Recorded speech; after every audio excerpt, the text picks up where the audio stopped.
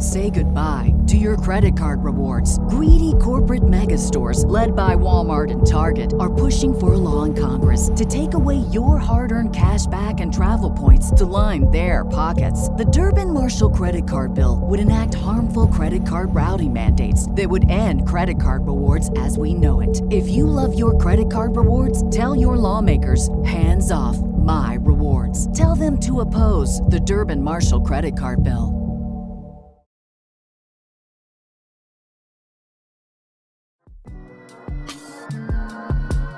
Yo.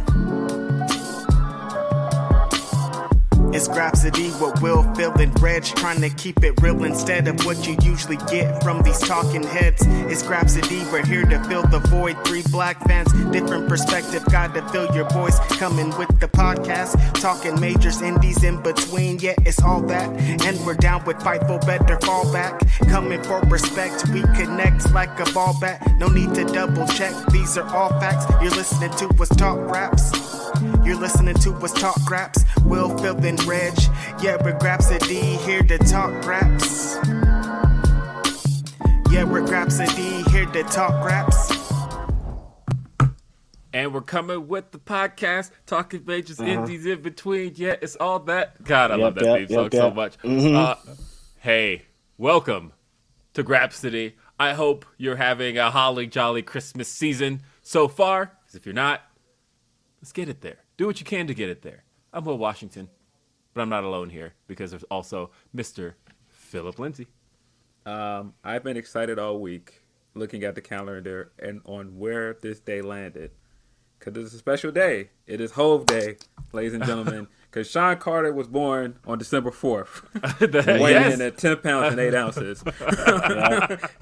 And you know what's funny is I could probably recite everything about the Black Album like word for word, and it's interesting. But let me introduce Reg first. Reg, you're also here. Righteous Reg is in the building. It is Hove Day. You know, we just got to give it up to Jay-Z, one of the greatest rappers of all time. Billionaire Hovey did it all without a pen. I knew that was coming. Had to remind y'all again. It's Jay-Z, man. Like, this guy is, Come on, man. I don't know how he did it. I'm a rapper that writes with a pen, and I'm like, how did he do that without a pen? That's insane. You know what's funny, though, is thinking about the Black Album, like, it's weird in hindsight that that's, like, a concept album, because, like, the whole theme of the album, of course, is that it's his final album, but, like, there are plenty of rappers who have gone 3 years between albums, which is all he did. And Nah, man, he had to take a summer off, give these other guys a chance, man. Yeah, and, like, you know, everybody was, like, at the time, for those who didn't, like, live through the period where the Black Album came out and like get to experience, you know, oh man, Jay-Z's retired, and everybody was giving him their props, and like there was that period where everybody was using Jay-Z samples because like at that point people thought for those 3 years, you know, we weren't going to get another Jay-Z album, and then this man came out with Kingdom Come literally in 2006, 3 years after after the Black Album. But it's funny because I listened to the Black Album a lot, and that's one of those albums I know so well. And it's a classic, but it's a concept album now because like it is, what if Jay-Z retired? This is what it would sound like. Jay-Z came back like Becky Lynch. He was like, look, I left and nobody did nothing with my spot while I was gone, and I'm back for it. Becky Lynch. There's a lot going on with all of that. I mean, Becky made that point this week where she said that, she said 500 days as champion because she was like, consistently since WrestleMania 35, there's not been a day that I've been active that I haven't been champion. And I thought, damn, I can't believe that's true, but it is. Flexing. That's a flex. And hey, folks, with this being Grapsody, I got a couple of notes for you. First off, if you happen to be listening to this or watching it, you downloaded it on your podcast stream, or you happen to be watching it later on YouTube, I want to remind you that this is a show we do live every Saturday at noon Eastern, 9 a.m. Pacific. We can be found at youtube.com/Fightful. We are also, it also streams on like all of our social media platforms. You can even find it on Sean's Twitter. And I think it's really funny that that day like we had some of our best live viewership like ever 2 weeks ago. When we talked about Swerve, which like that was a good episode, and lots of people stuck around, so I know it wasn't just this, but you saw it. Like Sean shared it, but the title of the episode was More WWE Releases, and when Sean shares something called More WWE Releases, people freak out, right? Because like he's the guy who's going to break that information. WWE don't even post about releases anymore. So Sean, of course, shared an episode with the title More WWE Releases, and all people saw was Sean Ross Sapp, More WWE Releases, and they're like, "Oh my God, who's gone now?" And not that we're talking about. A lot of the YouTube comments too were like, "We were scared. We didn't know what Sean Ross Sapp was saying. We came to find out about more." I'm like, yo, you guys. Yeah. Clicked it and got 3 black guys. Sorry, guys. Man, yeah. Not what they were expecting. Sorry. Wait a second. Yeah. What are these brothers talking about? Yeah. So they're talking about Hit Row, of course. Not surprising. But you can find us so many different ways, but we want you to join us live. And the cool thing about joining us live is that this show is fully interactive. There's ways you can be a part of the show. We have our of course, you can send us a super chat. We also would really prefer that you go with Humper Chats, humperchats.com. You send us those. You're helping give more money to what we do because YouTube takes a bigger cut. So the super chats are cool. And if that's your preferred format, you can stick with the super chats. The Humper Chats, of course, like I said, work out a little bit better for us because of the fact that we get a bigger cut of that. YouTube tripping, man. They be taking, they be getting $8. They be getting $8. I tell you that. And we got a Humper Chat from Jay Shell a little bit ago, actually. It was half an hour ago.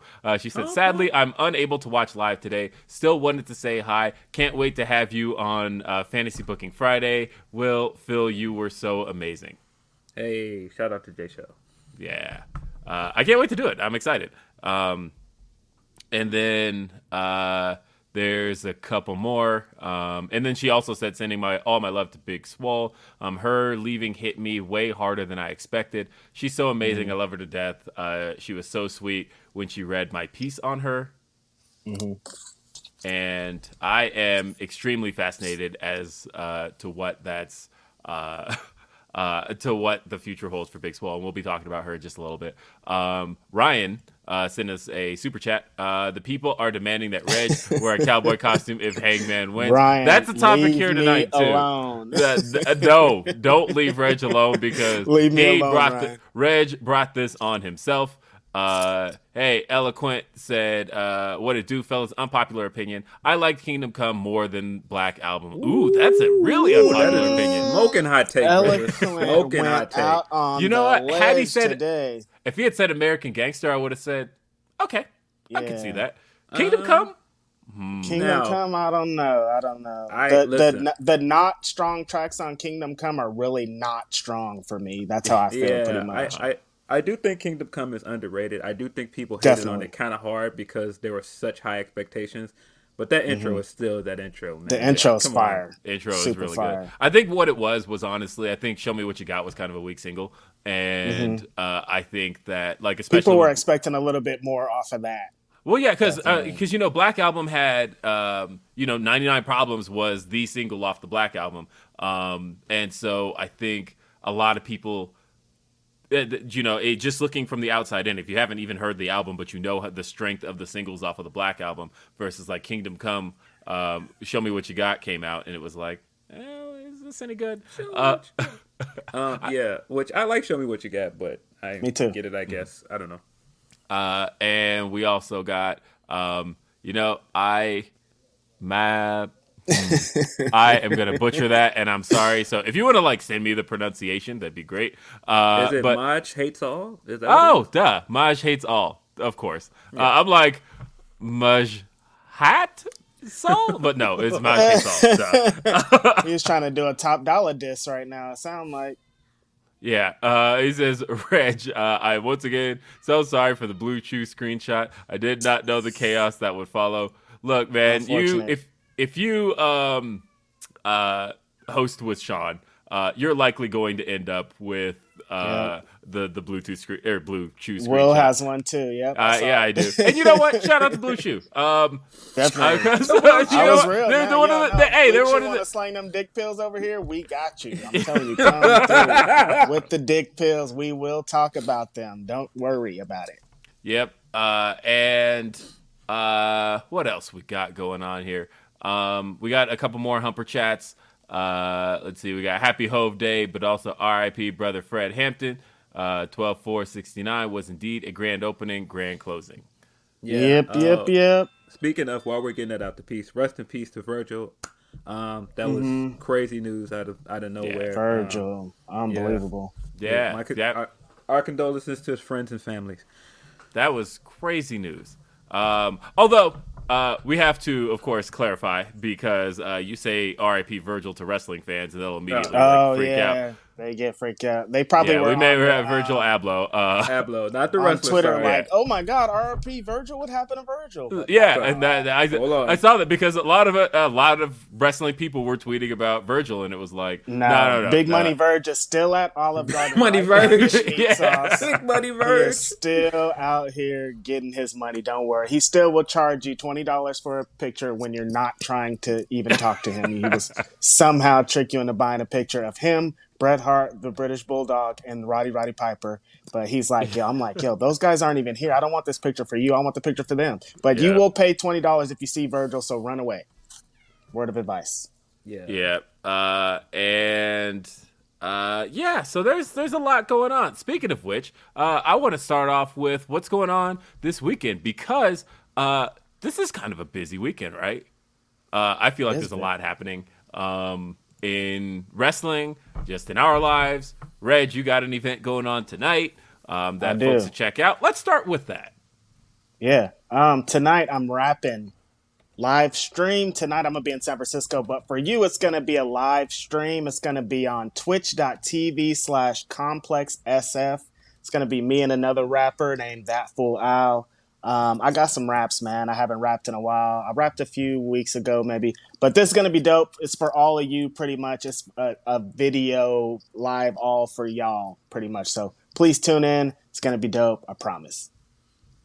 Yeah, I feel like rap is infiltrating wrestling, and I mean, all the way to the point, like watching Kenny Omega challenge Lupe to Street Fighter was like, what? I didn't know this was possible. I didn't know that these two worlds were going to interact, but here we are. It's like three worlds, really, though, because like if you're into the fighting game community and you're into like Street Fighter or whatnot, it was already crazy enough when wrestling infiltrated that world. When Lupe Fiasco came into he kind of hinted at it, in Gold Watch, he like literally says, I like Street Fighter 2. I just really hate Zangief. Only Ken and Ryu, I find it hard to beat Blanca. But on the other hand, once like Kenny started getting involved with the fighting game community and the New Day and all of that, and suddenly it was just like, what the hell? And I'm a really big Street Fighter fan. I'm a really big fighting game guy in general. I don't know if people could see this, but that is an arcade behind me that I got last Christmas, and that's a Mortal Kombat display. You can see Johnny Cage there. But usually I'm like playing Street Fighter on it a lot. I play a lot of Street Fighter, I didn't get too much into Mortal Kombat 11, but I did like 10, and I'm glad that 9 is backwards compatible now, so that's really cool. But yeah, I'm a really big fighting game guy, and so when these worlds like started to converge, it's like, what the hell is going on here? And like now it doesn't even feel like odd, but no, it doesn't. It is still crazy that Kenny Omega is out here calling out Lupe Fiasco, who's probably a collective favorite here on Grapsody, and then most definitely. So we two of our homies are gonna beef over Street Fighter. It's great. Yeah, they're beefing over Street Fighter, right? I mean, because Lupe got that win a couple years ago that pretty much like set the fighting game world on fire because the idea behind it, everybody going in was like, oh man, we got a celebrity coming in playing Street Fighter, whatever. This ain't gonna be a big deal, and then he won. I think Lupe is actually the rapper Street Fighter dude. I've seen other rappers challenge him on Twitter, like, let's get that smoke, but I don't think they want that smoke. Not with Lupe, man. He's a different breed. Lupe he be out there with the sword for real, man. He don't play. Lupe is that was the other real thing life martial artist. I was like, is Lupe actually getting in the ring? He get in there with the gi and like. I mean, come on, bro, come on.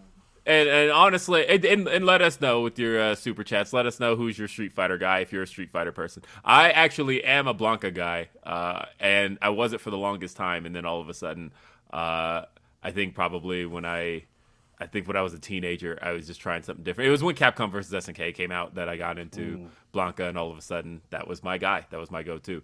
And we got a super chat from Tyrone the Positive. He says, pick a 50 Shades of Jay-Z album.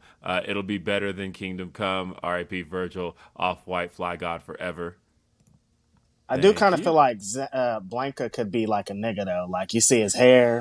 He's from, like, I mean... He has some nigga qualities for sure, and he will shock your ass too if you pull up. Real name is Jimmy. Like, I don't know, could be. I mean, come on. Yeah, signs are all there. Yeah, no, Blanca's been my perm. dude. Yeah,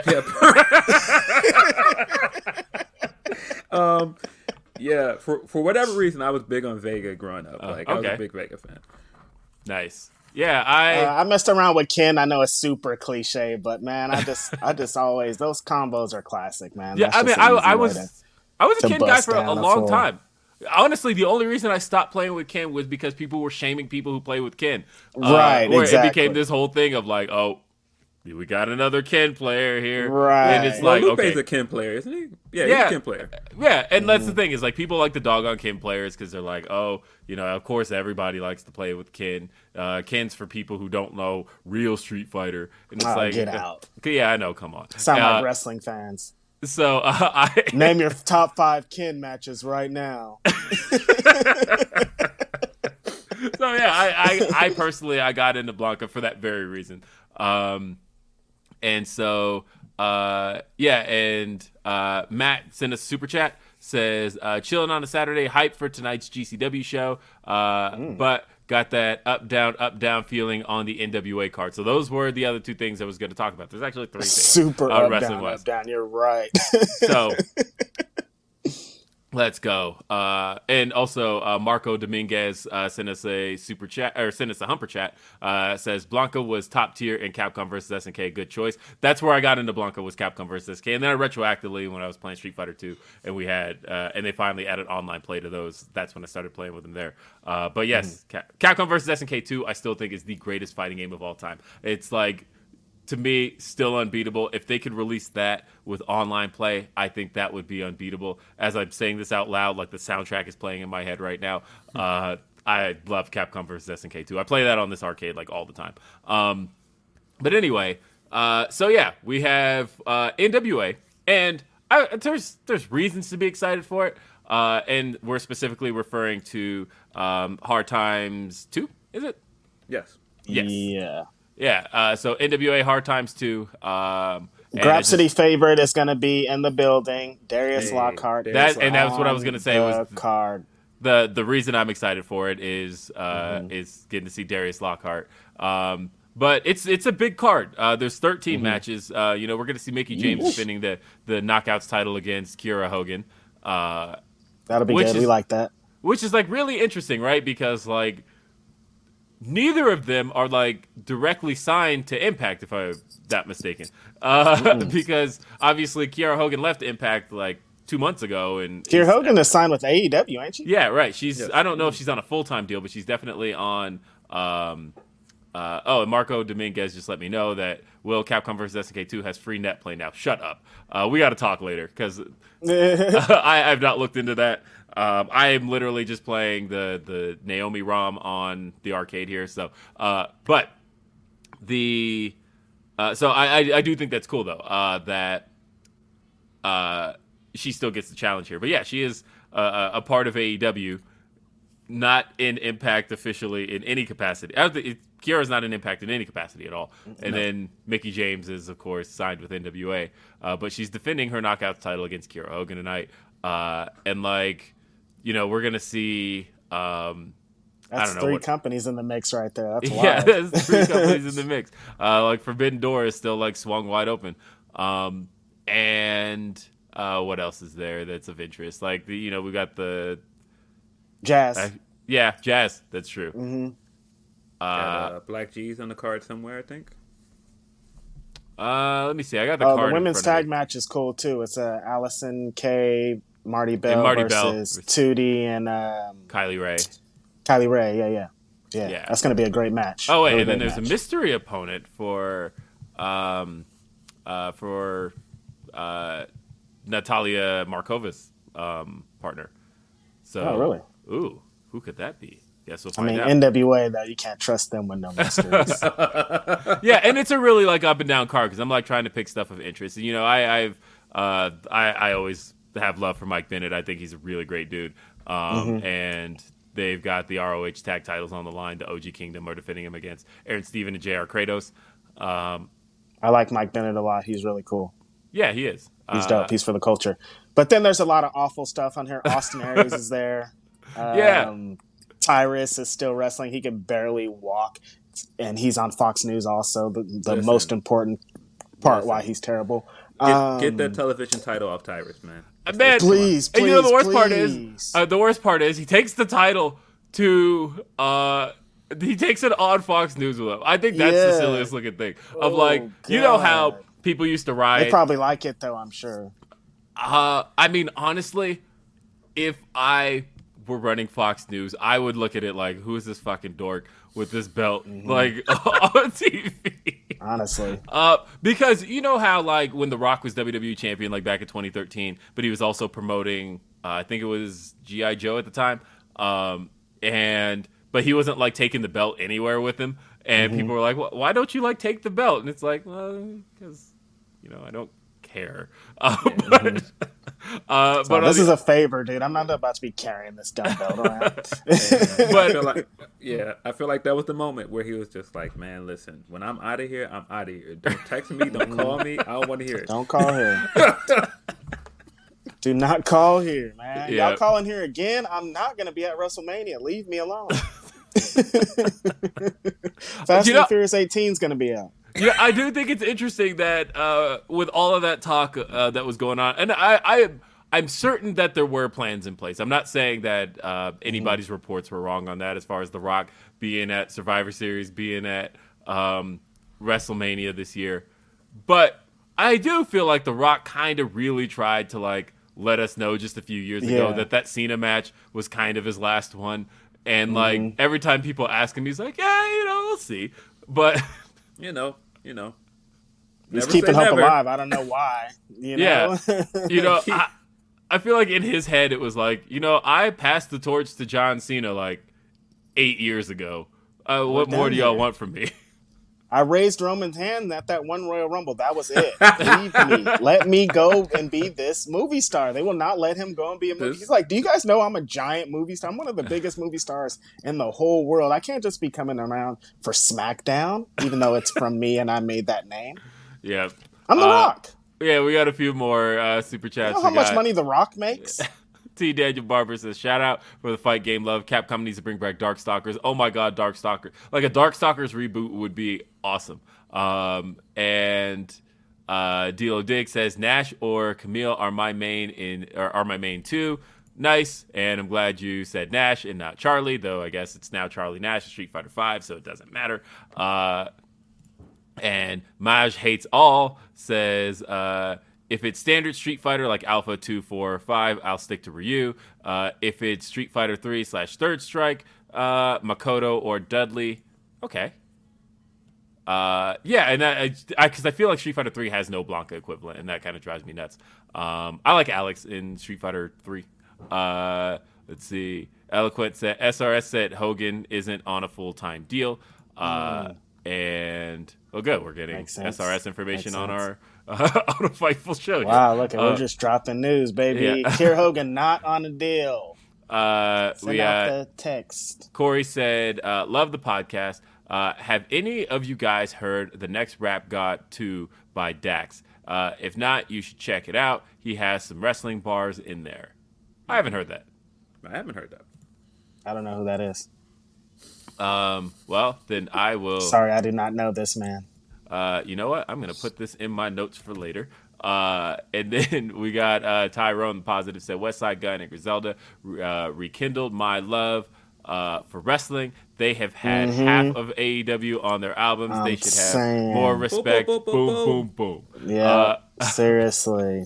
They do not factor that in, that a bunch of Griselda fans are here because Westside Gunn is talking about wrestling on every single project he puts out, has a promo or something about wrestling on every one of his projects, but they still won't even acknowledge the man. I mean, he's doing them a favor at this point. I feel like after this week, and go figure, it's after somebody says something. I think this week may be his week, in the sense that so many people have kind of come out in support of him, and like Ricky Starks was even like, hey, didn't even know you were at the show, man. Next time, let me know. And like, I have a feeling that because so many people said something this week, that next time is probably going to really go in his favor. It's a shame it had to come to that.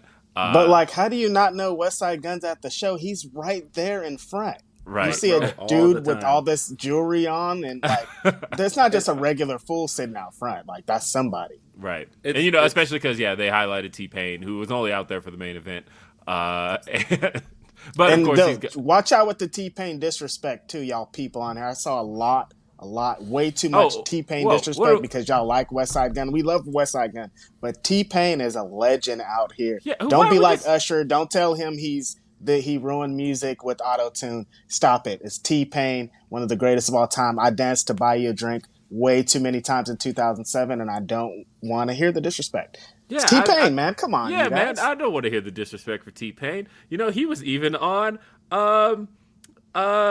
David, I was gonna bring it back around to Flow Rider.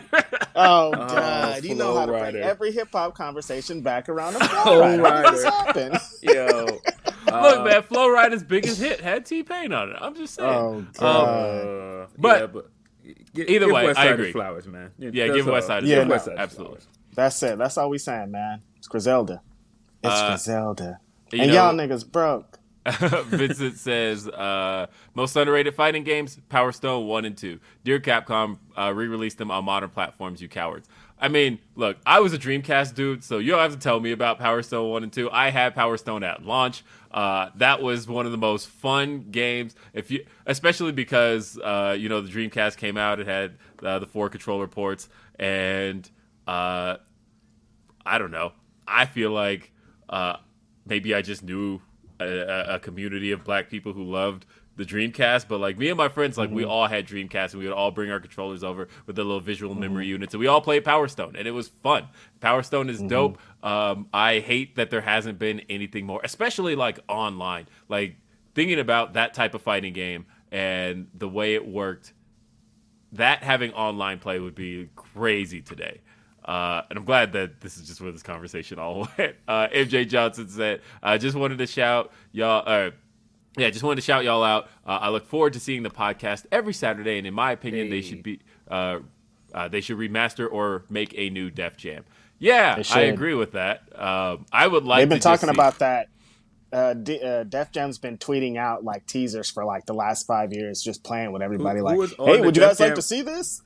Who's on the Def Jam roster anymore that would be in this game other than old Def Jam artists? To be fair, Snoop is now. I think Snoop is like the new something of Def Jam. So like he signed Benny the Butcher is now on Def Jam. So like Snoop's trying to like redo the roster, which is dope. The last Snoop album was pretty dope too, which is like a kind of a compilation of what the new Def Jam is, and it's dope. Check out the new Snoop album, Big Snoop Dogg. 2 Chainz is officially signed to Def Jam. That'd be fun.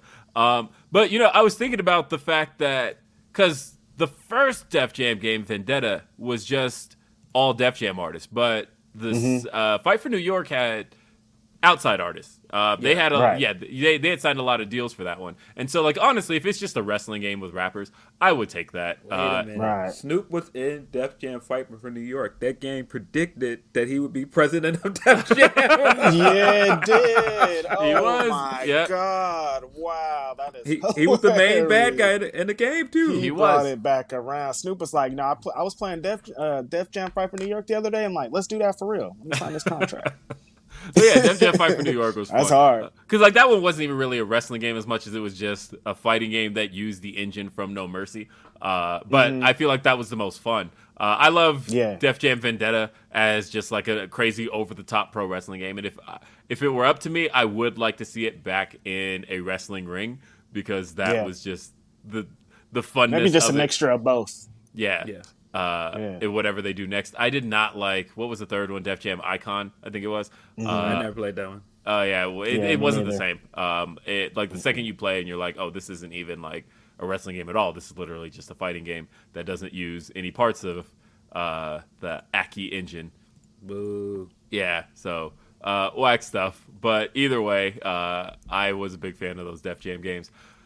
What else we got this weekend? Oh, let me get into the every time I forget, it's classic for me. Today, the BW500 Wrestler of the Week random number generator was number 218. That's Raheem De La Suede. He is one half of a really dope young tag team called Technical Difficulties. They're out of St. Louis. St. Louis has a pretty insane scene going on right now with Davey Richards is teaching a lot of these black wrestlers that are incredible. Tootie Lenz out there, Camaro Jackson. It's a great bunch of people. They're wrestling in Glory Pro, WrestleMax St. Louis. Check out Technical Difficulties. They're a really dope tag team. They were a part of the Black Wrestlers Matter event. They'll probably be a part of the next one. I think the next Black Wrestlers Matter event actually is in St. Louis, tying all these things together. So February is going to be pretty insane for Black wrestling. They've announced 3 or 4 events that are going to be crazy right now. So, 218, Raheem De La Suede, Black Wrestling's 500 Wrestler of the Week. Shout out to him. Yeah. Technical Difficulties is dope. I think we can tell everybody, too, because I just remembered. We haven't talked about this yet. Me and Phil are going to Terminus. We will be in the building for Terminus. Yeah, we will be in the building. So that is going to be nice. That's going to be fun. Right. We'll be in Atlanta. That is January 16th. 2/3 of the Grapsody Boys. I would be there, but I'm really trying super duper hard to end up in New York City for Hammerstein GCW New York. So I'm like, I don't know, can't be traveling all these places. But I don't know. You never know. Times change, things change. I could end up in Atlanta. It's lit out in Atlanta. I love Atlanta, so you never know. Out in Atlanta getting mixy, man. Come on. Yeah. I'm saying, bro. I'm saying. You know what? This is my first time in Atlanta. Really? Yes. Wee. So really?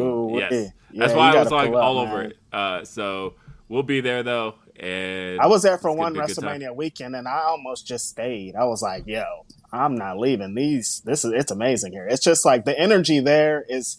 I related a lot to Oakland because like they have the same type of vibes, and it's great, man. You're gonna love it. Nice. Hey. I'm excited. Yeah, I'm excited to go. And we had talked about that, but officially. I kind of say officially because I'm having some trouble getting my flights because I got these vouchers. But every time I try to use them, because I had so many canceled flights over the last 2 years, usually for COVID-related reasons, I got a ton of vouchers that I'm like, you know what? It's time to just cash these in and use them. And I'm trying to use them, and the website keeps crashing on me. And I'm like, I'm going to just call. It's a scam. I'm going to call today. Like, you are going to let me use these vouchers. Because as soon as I put all these vouchers in, the total comes to $0.00, and I just hit submit, and then it says an error has occurred. And I'm like, no. They're like, nah. They're like, you gotta give nah. up something, big dog. Yeah. You can't be just going for $0.00. I even tried to remove one of them, and it came up to like $11, and I'm like, okay, let's see if this works. And it keeps crashing, and then like it's only gonna let me go through if I pay. And what good are these flight vouchers that I was given for my canceled flights? So I'm like really mad about this, but I know the flights I'm gonna take, and there's literally no seats taken on them. I keep reserving the best seats and all of that. I'm going to go, but I have not booked my flights. I do have my tickets, and of course, I even talked with Baron Black recently, and it's okay, everybody talking to Baron Black. But Baron Black is making the rounds. He's like, yo, who's black? And in the media scene, I'm going to talk to him. Shout out to Baron Black. Shout out to Jonathan Gresham. They have been announcing an insane amount of talent for this card that's going to be happening. I'm very jealous that you guys are going to be there, man. It's going to be a dope show. Yay high. I'm very excited about that announcement. Lee Moriarty. Come on, you guys. They have made some great talent announcements. It's gonna be crazy. Maybe they'll do this match. That's great. Oh my God, they're gonna do this match that I've pitched to all three of them before. I've interviewed Jonathan Gresham, Fred Yehi, and Lee Moriarty. I said, look, my dream match is you guys have a triple threat match. It's the last match of the show. It's a 1 hour Iron Man match. You guys just go for an hour. There's no pinfalls. No one has a pinfall. You guys just wrestle for an hour, and then at the end, we all cry tears of joy because we just seen the greatest match of all time. So do it. Fred Yehi, Jonathan Gresham, Lee Moriarty, book the match. 1 hour. It sounds insane. It's going to be amazing. Come on, you guys, do it. I'm telling you, book the match. I pitched it to all three of them, so it's already in all three of their brains. So let's go. Jonathan Gresham liked it. He said he'll do it. So look, let's go. Hey, if you book see the that match, baby. If you see that match, guys, you know where you heard it first. Mm-hmm. Your boy. And we got Ryan Sullivan sent in a Humper Chat, humperchats.com. He said, can Will and Phil please convince the Terminus guys to call their wrestlers termites? Nah, I think, man, listen, when I listened to Gresham on the SRS interview and he was like, nah, I don't like that superstar stuff. Stop calling us that. We're grapplers, bro. I was like, hey, talk about it, man. I don't want to be called a superstar. Stop it. Yep. Let's see. We got a couple more super chats. We got this one from Brent. He says, afternoon, gentlemen. Hope your weeks were great. Punk Moriarty feels like just one more example of how crazy this year has been. Yep, we're going to be talking about that in just here in a little bit. This year's wild. It's been a wild, wild year. And we have Tyrone the Positive says, met Kevin Lillis, pre-Panny at a biz conference, asked about Vendetta. The assets are split between Def Jam, THQ, Nordic, 2K, and WWE. The game may not happen. Ooh. Yeah, Scoops. Yeah, there's a lot that it is crazy. A lot of moving parts. Yeah, how many moving parts there are with just getting certain stuff done. And that's happened a lot too, because so many gaming companies have gone under and whatnot. And Van Twinblade says, speaking of Fred, how tall is he? About yay high. Come on, man. Get out of here, Van. Get out of here. First one to ever say that one, Van. But anyway, also this weekend, we have NXT War Games. It don't feel right without Regal yelling War Games, and I think I haven't heard it one time. That's why, yeah, you're right. That's why I didn't know War Games was even this weekend, because he hasn't said it. So the gauntlet hasn't been officially thrown out.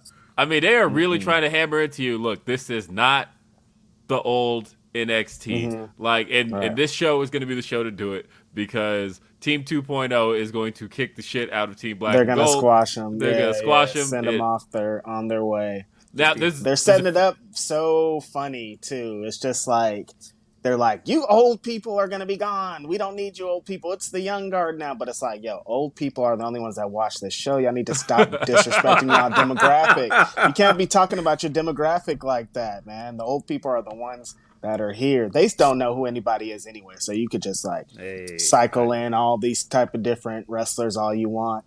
War Games is happening, just like Phil said. I didn't know it was happening because William Regal hasn't said it out loud, and also because the show's terrible. But they have some things that are going to be cool. Roderick Strong is wrestling Joe Gacy. Then they're going to retire the Cruiserweight Championship like a bunch of idiots. I don't really know what they're doing here. Maybe. But, okay, wait. I want to talk about the Cruiserweight title for a second, because that belt...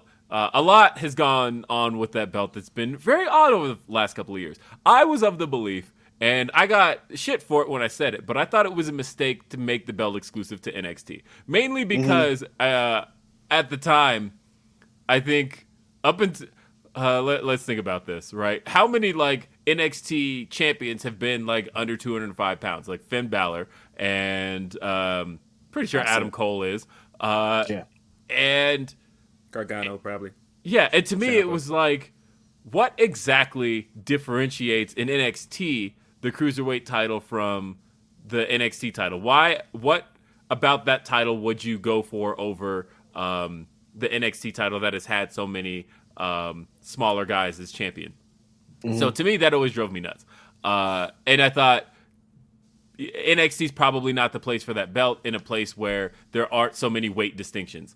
The other issue I had with the NXT Cruiserweight title is that they just never really knew what position it was supposed to be in. And then after a while, they just gave up on the weight limit. Like 205 Live, at one point, like Odyssey Jones wrestled on 205 Live. Like there is nothing about that is 205 Live any longer. And so I get it. I get why the belt isn't. It needed to just continue to be how they were originally doing it when they were having it on Raw or SmackDown, whatever show. When they were switching out of the ropes and doing a little too much. But honestly, all you need to do is have a Cruiserweight title match on SmackDown, on Raw. Have Cruiserweight match. Just do it just like WCW did. Here's a random Cruiserweight match that's here, and that's just going to be a great match that I'm you want to see. surprised that they... I mean, not surprised. I'm not surprised that they still didn't get what the Cruiserweight title was supposed to be all about. But, like, yeah, they really did try to, like, overdo it where they're like, all right, now it's time for a Cruiserweight match. We're going to do these ropes don't do that. The lighting. Just do the match, man. We're going to be blown away when the match is happening in the ring. When you got... Especially at that time, they had Neville, they had Cedric Alexander, they had Grand Metalik. They had all these guys. They had Ali and Buddy Murphy. They had all these guys that were going to blow you away when they had the match. But they were like, look, we have to put all this different rules and regulations. And then they put them after SmackDown. It was doomed from the start because they don't like little guys because that's what this dumb company is. You know what, though? Rest in peace to 205 Live. I have a hot take. Hindsight being 2020, the best cruiserweight champion was Enzo Amore. I knew it. That's I knew a lie. It was happening. That's big cap. I knew he was will not allow you to lie like that Phil. on our podcast, Will. I Phil, will not he is allow talking it. crazy. I will not allow this. Look, man. No, he was not. Look. I'm not saying the best wrestler to be champion was Enzo Amore. Keep that in mind. Not saying that at all. But what I am saying is when you're looking at the reigns, like they were letting him close out Raw. Like he actually was the only guy who was like kind of a main event dude with the Cruiserweight title. And in hindsight, like he was the only guy because he was the merch seller and all that they were willing to put forward as like a Cruiserweight champion that mattered. Everybody else didn't get to be that, but they were willing to do that with him. I see what you're saying. The best Cruiserweight champion was definitely Neville, though. So exactly. I was bringing that up. No, we're not doing that. Come on now.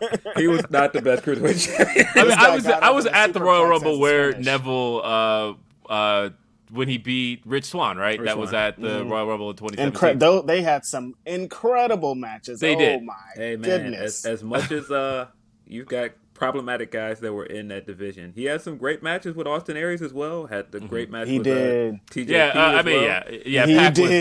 Pac was the best. Yes, but like Enzo Amore was like the one that they were like, nah, we're actually gonna like feature him and like he's gonna close out Raw. And they should have just kept doing that with different guys. Is what I felt. I don't remember a single Enzo Amore match. Wasn't talking about matches, but talking about like where they're willing to showcase the champion. Enzo Amore was the guy that they were willing to do that with. I would even say the best angle I feel like he had on Raw was when Neville came out and beat him up and did his dance over him.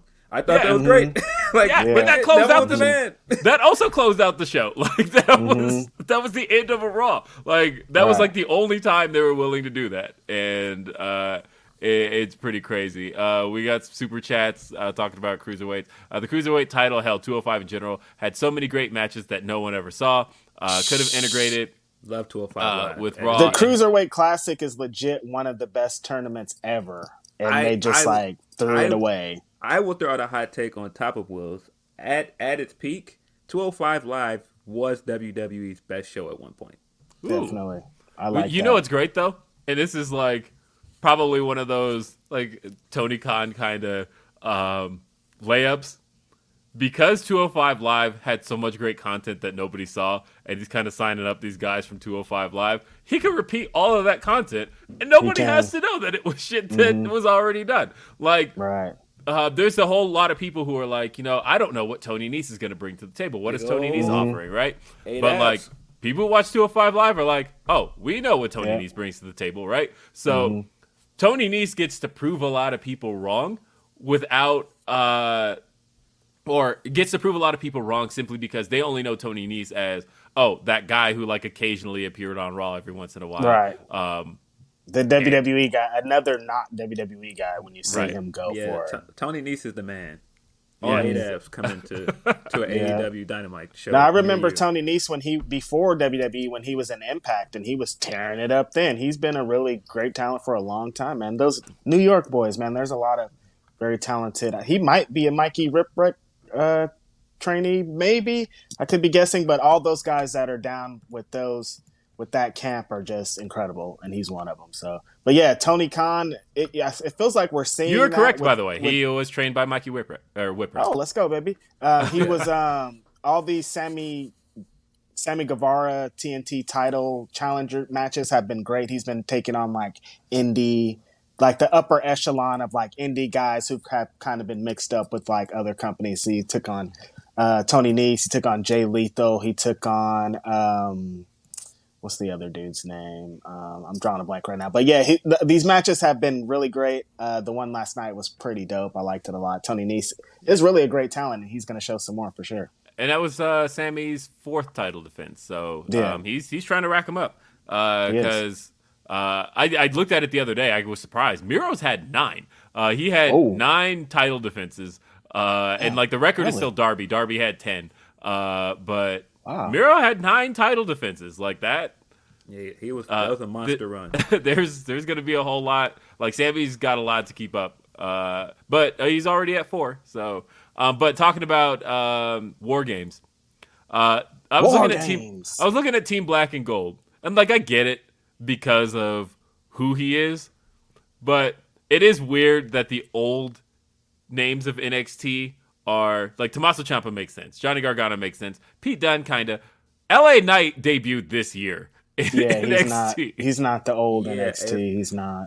That should be Kyle's spot on the team, and that tells you everything about how they felt about Kyle after Adam left. That should be his spot on that War Games, and he has more experience than anybody else in War Games matches. He's been in 3, so he should be in that match.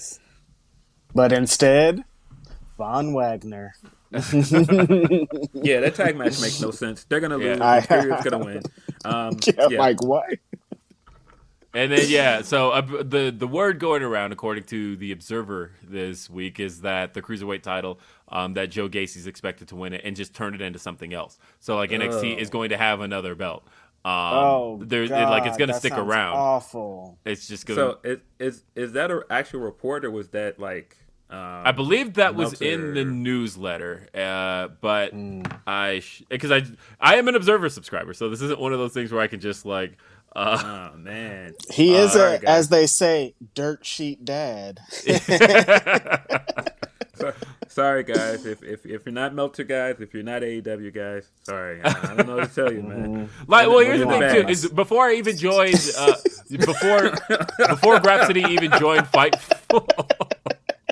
I also was a Fightful Select subscriber. Turns out I like wrestling news, and I like supporting people who work to make wrestling news happen.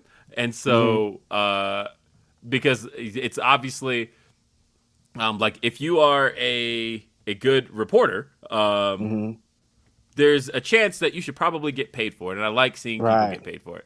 And some people you see a lot of people talk about like these wrestling news sites and how they like quote unquote ruin wrestling or some blah blah blah. Some people like the backstage stuff. Some people like to talk about ratings and hear about ratings. Some people like all the other stuff that goes and surrounds pro wrestling. It enhances it for us. It doesn't make it worse because we know the quote unquote secrets of the business. It's just like we want to know every single aspect of what's going on. Some of it is really cool to me. I go and browse Reddit Squared Circle to see what those fans like and what they talk about, because I like to see what different fans are like into. When I think something was awful, I'll go on there and someone will be like, that was great, I loved it for all these reasons. And so it's like it's deep, man. Pro wrestling, there's a lot going on.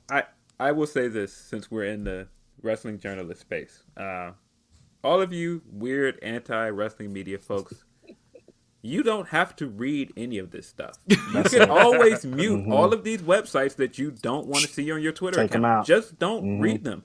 There's some people just don't look. just don't look. Hey, that's all you got to do, man. And there are certain people that you should absolutely just not look at their stuff because it's trash. Yeah. So it is what it is. Like, you do not have to take part in any of this wrestling media stuff. I hate that Twitter has given people this standpoint in the world where they feel like if I don't like something, it shouldn't exist. No, you just don't have to partake in it. Oh, and by the way, so I definitely just checked. So I want to issue a correction that was not in this week's Observer newsletter. So don't put that on the Observer newsletter because that wasn't specifically it's all on Will Washington. That was on Will. It's a Will Washington exclusive report. Yeah. No, Will Washington. That's his drop before it comes. And you know, the funny thing is that like when I talk to people in wrestling, it's one of those things of I don't even like to like drop news out there. So it's just like I just hang on to information. It is just like whatever. Just right. Yeah, like I just want to hear like cool things about my friends. I'm not gonna leak it out into the world. It's like, damn, that's dope, you know? Yeah, that's But then some people get hung up on like, well, I had this story first. Like, it doesn't matter, dude. Shut up. Leave it alone. Yeah. So they're got, not for you anyways. Our boy Chris, he said 205 Live produced the match of the week on a regular basis. Ali, Alexander, Murphy, Pac, Nice, and others were outshining everyone. Crazy, yeah. Every week. Blood. Yeah, Maj Hates All says Enzo Amore, a cruiserweight champion so good that Pac having to drop the belt to him was the straw that broke his back in terms of Pac was like, you know what? Maybe this ain't for me. I gotta go. He ruined he ruined Neville's run with that company, man. Yeah, that was it. That was the last straw. NWA Bad Blood says, good morning, guys. Gotta say, it was fun having Phil on the Roundtable Pro Wrestling podcast last week. Now we got to get a barbershop commercial on. Phil was busy. Hey, everybody busy out here, man. We on we on all kind of podcasts throughout the week. All three of us. It's just like a new podcast for one of us. Matter of fact, shout out Denise. She and I did, as I promoted last week or hinted at last week, we did the Mariah Carey countdown this past week. Counted down my top 10 Mariah Carey songs, and it's officially a playlist. If you look up Will Washington Mariah Carey playlist on YouTube Music, you can listen to my top 10 and decide if you agree or disagree. Because you'll be surprised that the funny thing was we did our top 10 countdowns between the two of us, 19 different songs. We did not like. With a woman who has 15 studio albums, it's not surprising that that we didn't come up with a lot of the same. But literally, we had very few songs between us. Obviously, she cheated; she picked 11 songs, but there was only 2 songs between the two of us. So I know, shame on Denise Salcedo. But also, shout out to Denise because she will be on the NXT pre-show tomorrow. Cool! On the pre-show panel. So that's what's up.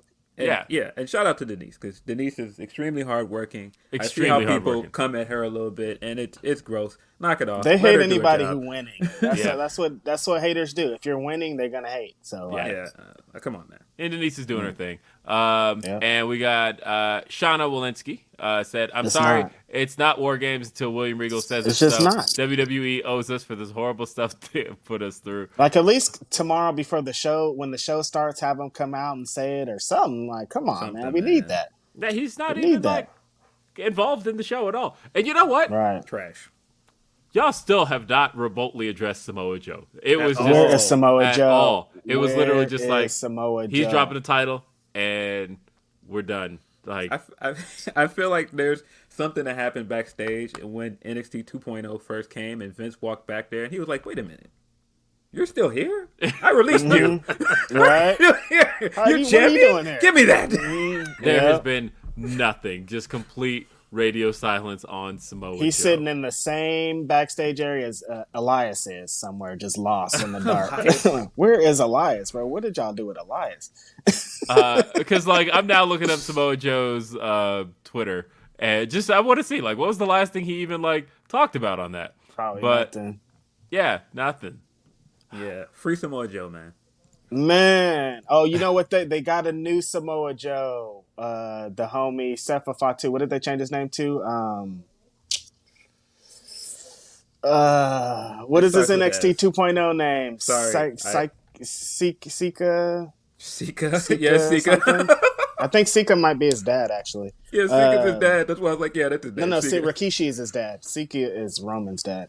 I do not know what his name is, but they're like, we got this, we're good. We don't need Samoa Joe. We have all these other Samoans. I'm just gonna stop with this facade. I don't watch that show. I don't know what anybody's name is on the show. I don't watch it. It's a bad show. I'm sorry, guys.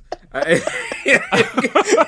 don't know. Let's just put it out there. Let's just put it out there. I am gonna watch Takeover though. I am curious. It ain't a takeover though. This is just. I'm sorry, bro. It really drives me crazy because Carmelo Hayes is there and he is so talented. Like he's so he is like they're correcting we all us in the should chat. be like on his back. It's Solo Sikoa. There you go. Solo Sikoa. Yeah, that's Solo. his name.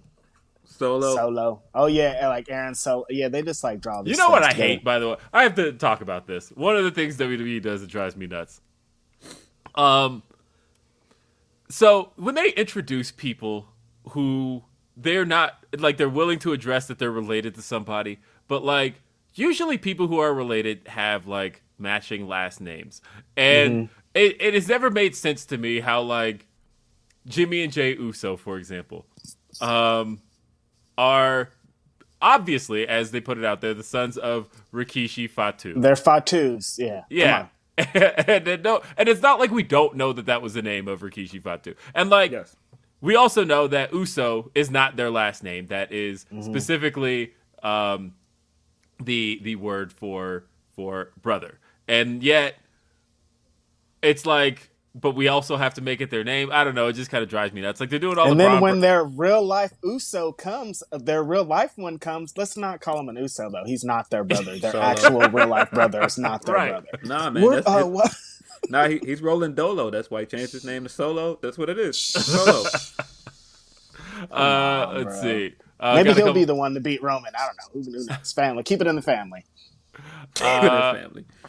We got some more super chats. Oscar says, new fan of the show. You guys give different takes and views on wrestling and shit. That is much appreciated. Hope you guys have Andrew Thompson again soon. Of course we will. Yeah, that was fun.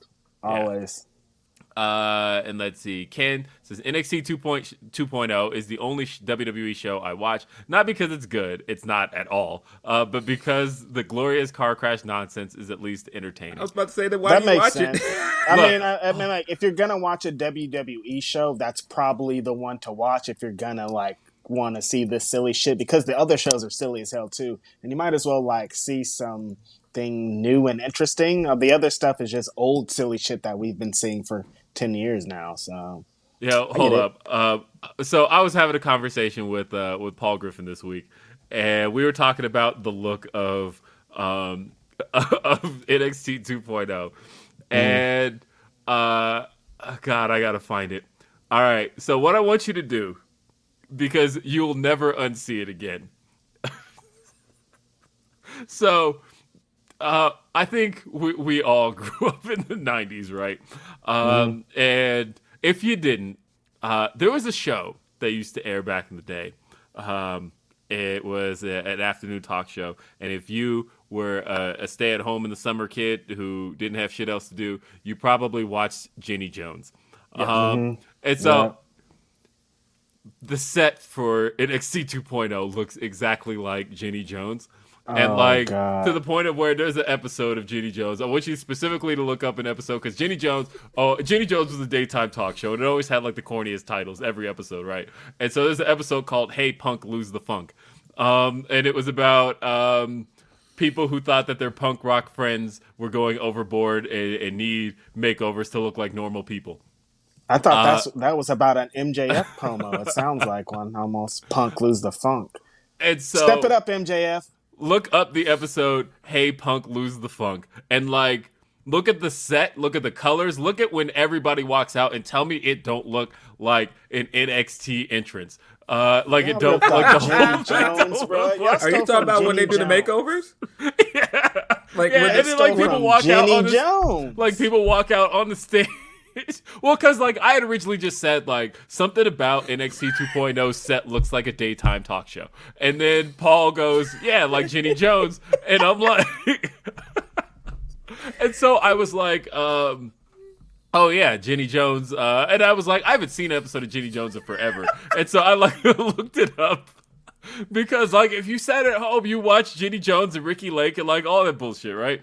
And so I looked up an episode and I saw the title "Hey Punk, Lose the Funk" because it's like the stupidest sounding title, and I'm like, this has to be the most Jenny Jones episode of all of them. And I watched it and I'm like, this looks exactly like NXT 2.0. The whole presentation is Jenny Jones. We can bring it back around with Jenny Jones too, because there's a very special episode featuring Mickie James that she did some things on there. Look it up, Mickie James. She was Alexis Lurie at the time. Oh my God! Yeah, I think it's Jenny Jones. Yeah. She was the guest. It was from Nerd to Knockout. Knockout. See, look at this. Look at that. Back around the Deeper, darker criminal champion. Oh wow. my God! Link.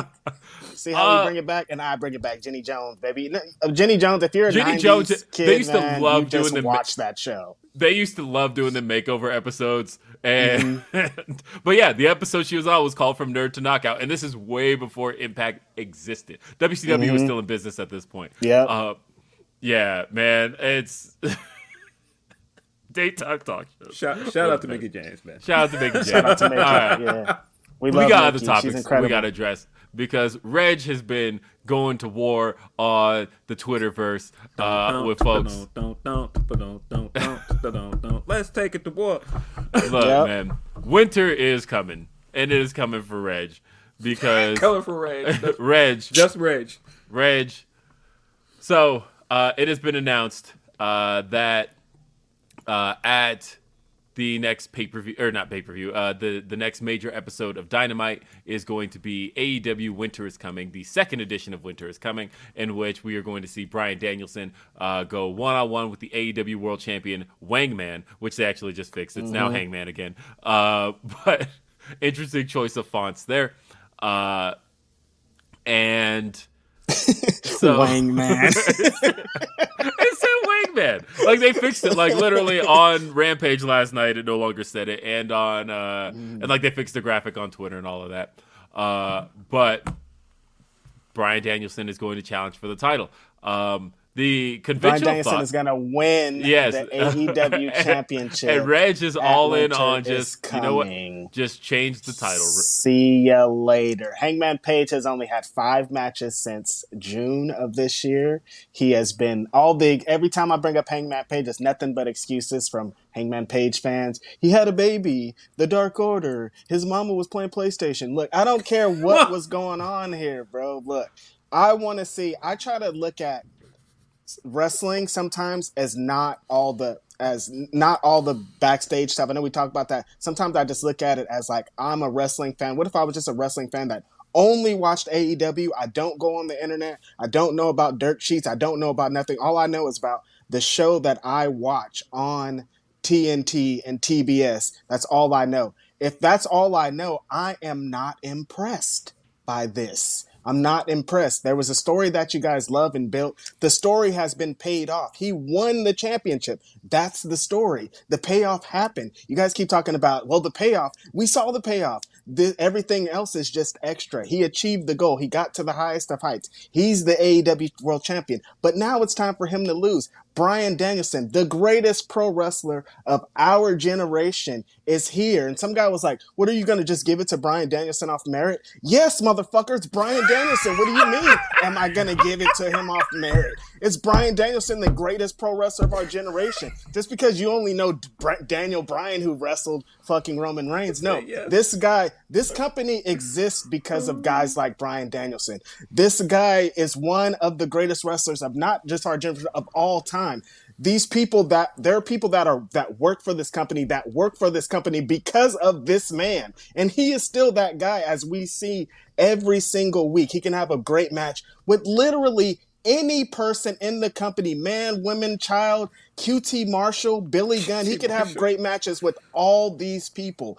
And that's the reason why you make him the world champion, because he's the best wrestler there. If we want to talk about realism, if we want to talk about whatever, we want to talk about this guy's number one. The guy you thought was number one lost the title and he's hurt now. The number one pro wrestler in the world is Bryan Danielson. The guy that's the champion right now hasn't even defended. He hasn't even been on TV. He hasn't had a match. He hasn't done nothing since he won the belt but talk. I don't want to see fools that talk. I don't give a fuck about fools that talk, as you guys notice. So, What's going on here? What are you doing here? Bryan Danielson's the man. That's the next world champ. Hangman Page is out of here, and I won't put on a cowboy hat or a cowboy shirt or cowboy boots because nobody be doing that. Bryan Danielson, the one. Hey, Bryan Keith totally be doing gonna lose. I'm going to disagree with you because Bryan Keith absolutely does that, and he's the man. Yeah, I would never disrespect Bryan Keith. That's the homie. Reg, you're my guy. I also agree that Bryan Danielson is the best wrestler in the company, but he's losing, man. He's not winning that match. Come on, you guys, for why? He's totally losing. Yeah, totally losing. And now here's what I will agree with. I don't think, because you said one thing that you were like, not every champion needs to have these 1 year long title reigns. Everybody's I agree with that. You have to I actually think for 2 years. I fully believe that Hangman is going to be the shortest reigning AEW champion. I just don't think it's going to be the first defense. I think my gut tells me he loses it at Double or Nothing, and I see the groan incoming. Think he loses it to MJF. And that's probably that's what my gut feels is going to happen there. But as far as Bryan's concerned, I love Bryan Danielson. I love the fact that Bryan Danielson's wrestling weekly. I love the fact that when they put out the rankings and they put everybody's match numbers up, Bryan Danielson is on pace to have more matches than a lot of people in a very short amount of time. His first match was back in September, and he has wrestled every single week since. Nobody else has been doing that at all. He has Jungle 12 Boy, matches. Hangman Page has 5. Hey, I don't care that he had a baby. I'm just a wrestling fan that watches TV. I don't care about a baby, dude. I care about kids. Wrestlers in the wrestling rings, big bro. You said fuck the kids? No, I didn't say fuck the kids. Look, the kids are great. But look, this is what I'm saying. That's all I'm saying, and there's I just like active wrestlers, man. I don't want to see Roman Reigns come out and talk for. I don't care, bro. Get in the ring and defend that fucking championship so I can watch it. If you want to say you're the world champion, fucking defend it. He's going to defend it one time against Bryan Danielson and lose. That winter is coming. I'm telling you, man. Listen, these are the facts. Bryan Danielson is on his way out of here. I know he probably signed a 3-year deal, but look, you got this guy at full capacity. You got to just go for it. Hangman Page in 3 years is going to be in his prime. I don't think he's in his prime right now. I think he's approaching his prime. Look. Bryan Danielson is the guy, I'm telling you. If you want to get longevity out of this world championship in 3 months, put it on the guy. I'm not even saying Bryan Danielson needs to have the belt. I'm like, give this guy the belt for 3 months. Watch how you become and make a world championship or world champion, and we're out of here. Easy as that. Well, I will say this to that. First of all, I think that Adam Cole will be champion before Bryan Danielson. That's my hot take. Okay. I like it. But I don't think that he needs the title to do all of that. I think he's already been doing that with the company without a title. And I think, to your point, that Hangman hasn't done anything, you're right. He only just beat, the best bout machine. But if you want to give him a rub, more than beating Kenny, having him beat the guy that he could not beat is a pretty big rub. And so, no matter how he beats him, I think he kind of needs this win to cement him as champion. That doesn't mean he needs to have a long run, but I think being the first person to pin Bryan Danielson is going to be a big feather in his cap. I don't think he should be the first person to pin Bryan Danielson. That's probably where I'm going to end up with this. Hangman Page, what the fuck has he done to pin Bryan Danielson? I think John Silver should pin him on Wednesday. How about that? Yeah. What? How about that? We're talking about a Dark Order. There's no whole rich everything. I want to see John Silver do what show am I Back on? around to Mikey Ripwreck, baby. Let's go. What show am I on right now where you're saying that John Silver should beat this guy, and this guy is saying that Enzo is the best cruiserweight champion? Where am I right now? What's happening right now? What's going on? You're gonna come out with some wild take by the end of the show, Phil. I can feel it. No. But I actually agree with you on a lot of what you're saying about Bryan Danielson. I just don't think he's going to win. I think that this is Hangman's match to win, and I don't think he should lose just yet. I'm definitely just super being over the wall, being silly. Hangman, if we're just if I'm being 100% real, Hangman Page needs to win this match so bad. He has to. He legit has to win this match. Nah, man, we're just going to stick with this episode. If this was Righteous Reg booking this shit, he would have lost that shit the 3 nights after he fucking won it. Because, y'all, I'm bored, man. Bryan Danielson, when he's wrestling, I'm not bored at all. I'm up at the TV like this, like, oh my God, this is a great match. That's the greatest wrestler of all time. I am enjoying the hell out of Bryan Danielson. No, this is the episode of just crazy takes. We're just going to all say just like dumb shit today. You know what? As a matter of fact, the best belt of any of the belts in the history of pro wrestling is the spinner. All right. Oh, this guy's really going off on the edge. Stop. Man. He just jumped. It's the spinner. He just said, I'm hopping off. Wow. Come on. If it don't spin, it ain't the GOAT. Just crazy takes all around. Nah, jeez. I fucks with it. That belt was, in hindsight, that's kind of dope that he did that. I wish a black man would have did it, but Yeah, although I was watching the night, it's amazing how many people, because I remember being so mad at how few people got it. You remember the first night he debuted the spinner, it was at Armageddon 2004 when he debuted the U.S. title spinner. And Michael Cole's like, oh, it's like a record player on his belt there. And I'm like, and this was like when spinner culture was like, over the top, where everything was, That sounds funny to say. I'm like, I haven't thought about spinners in a long time. I know, right? We ride spinners. We roll. Remember, Sprewell had the spinner chain. Yeah, you had the spinner chain, and everything spun in the early 2000s. If you missed out on spinner culture, people just wanted shit that spun.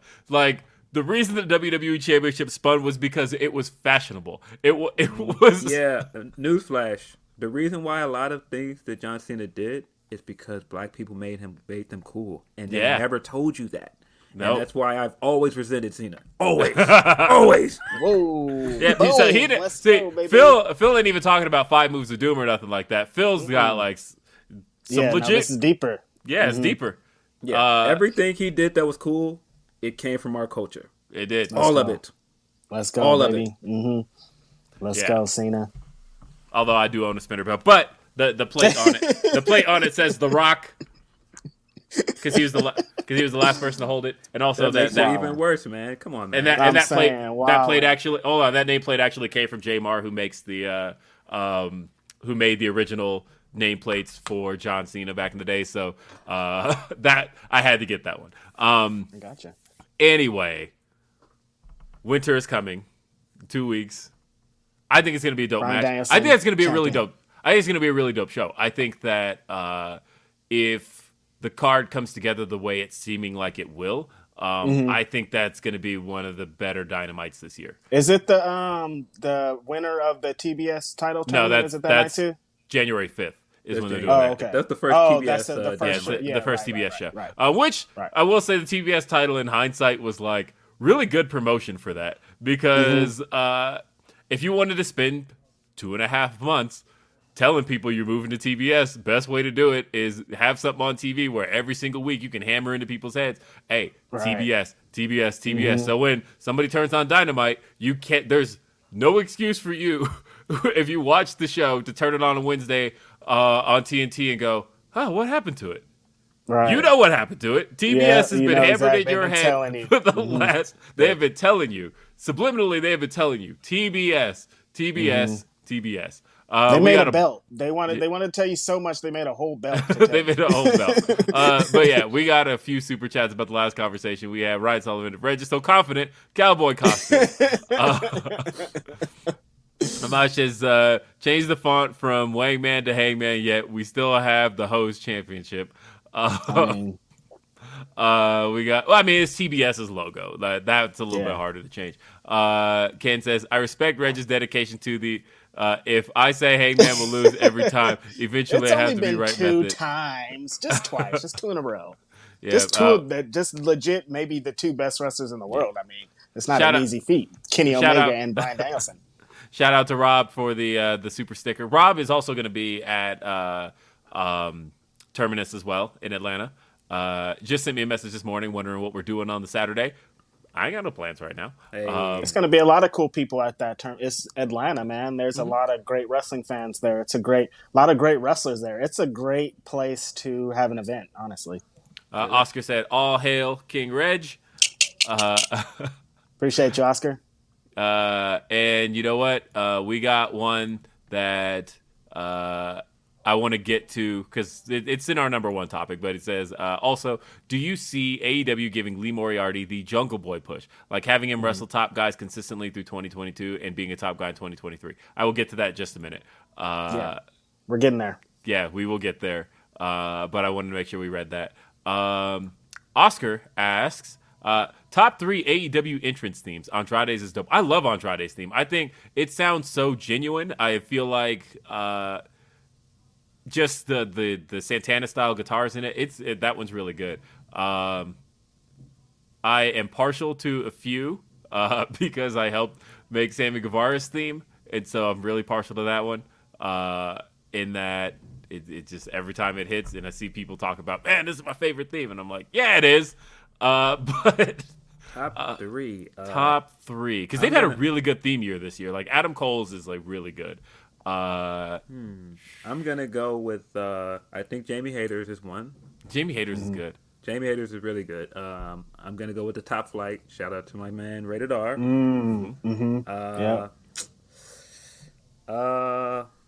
And just because Reg is hating, we're going Hangman. Because what? Yeah, Hangman's is really good. I'm gonna say Kenny, especially when he gets that full entrance. Battle Cry is really good. Love Battle Cry. And I think he's only had the full entrance like 6 or 7 times, but when he does, it's a great entrance.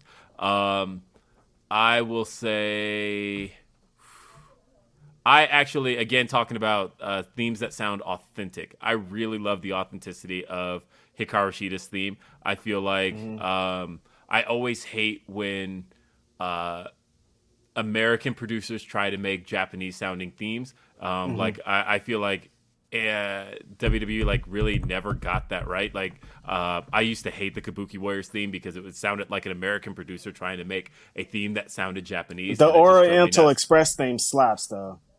Yeah, now that's a classic. Asuka's actual theme song is amazing. Yes, that said, but again, they weren't really trying for that though. They were really just trying for just something that just fits her personality. But the fact that Hikaru Shida's brother produced her theme, I feel like it has a really good authentic sound.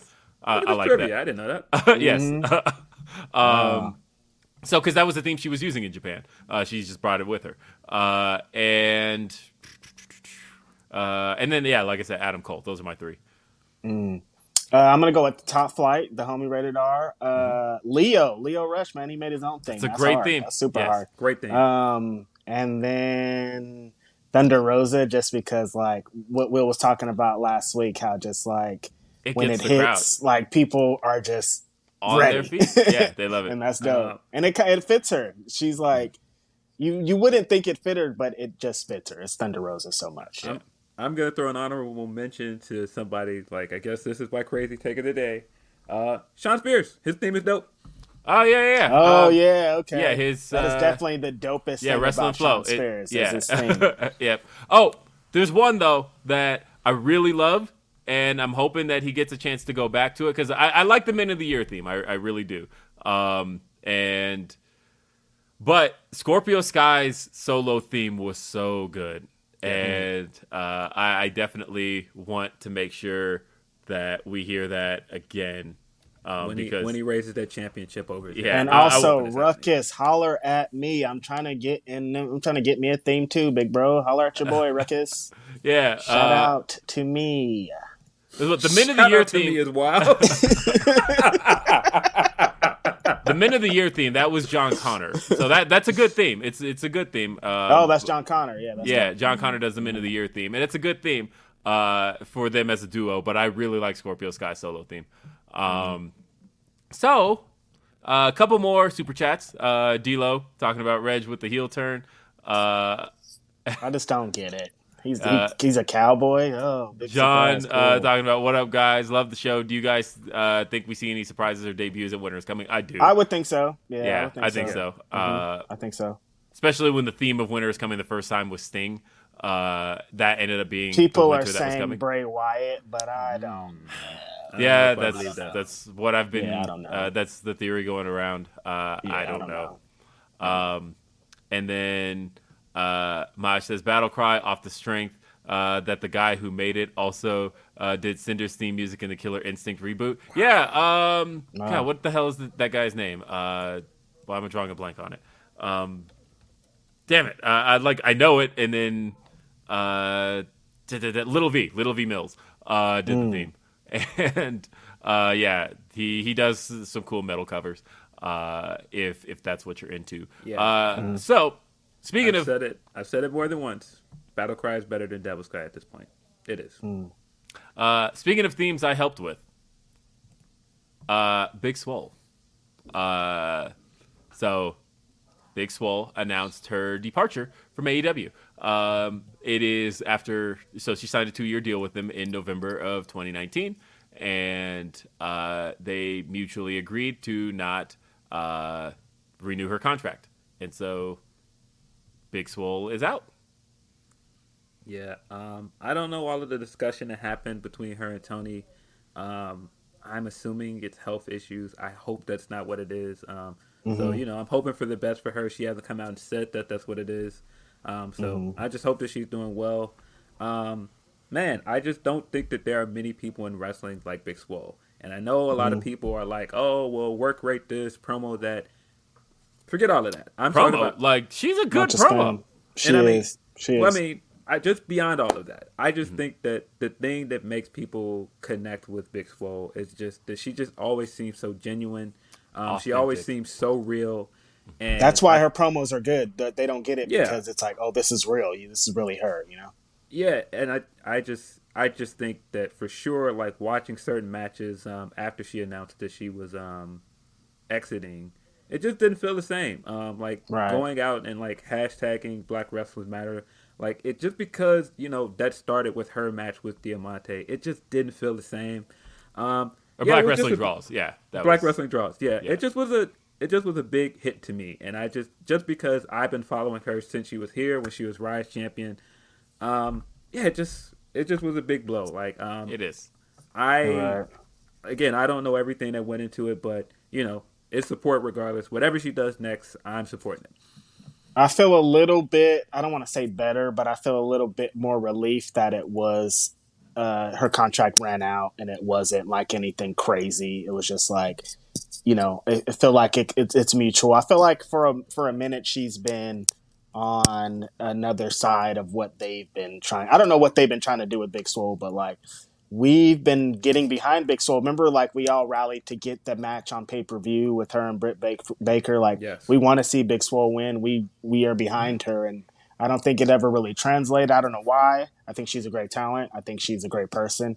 I think she has a great family. Everything about her is just great. And I just like Phil said, I hope it's not a health thing. I hope that there's some better things on it. I hope to see her down the road. Hope there's some things on the horizon. Like every time I talk about a women wrestler that has been released from any company, women's wrestling is insane. There are so many places you can wrestle that you're going to have an amazing match. There's so many dream matches, so many opponents. It's like, it's crazy for women's wrestling right now. So it's a one door opening and one door closing, window opening, because the game is pretty deep right now. Like, who doesn't want to see Big Swole and Trish? Who doesn't want to see Big Swole and Willow? Who doesn't want to see Big Swole and Masha Slamovich? Who doesn't want to see Big Swole and Nikki Savoy? It's just like, come on. Yeah, I will say that, like, right before the pandemic hit, I felt like she was in a good place because she got a good crowd reaction every time she came out. She did. And when she came back and there were no crowds, it just felt like that was a miss. Like, I feel like she was one of those wrestlers that got hurt the most by not having live crowds. So, yeah, and then, again, she had the health issues where she had to take some time off. And it just was poor timing all around, man. So, just continue to wish her the best.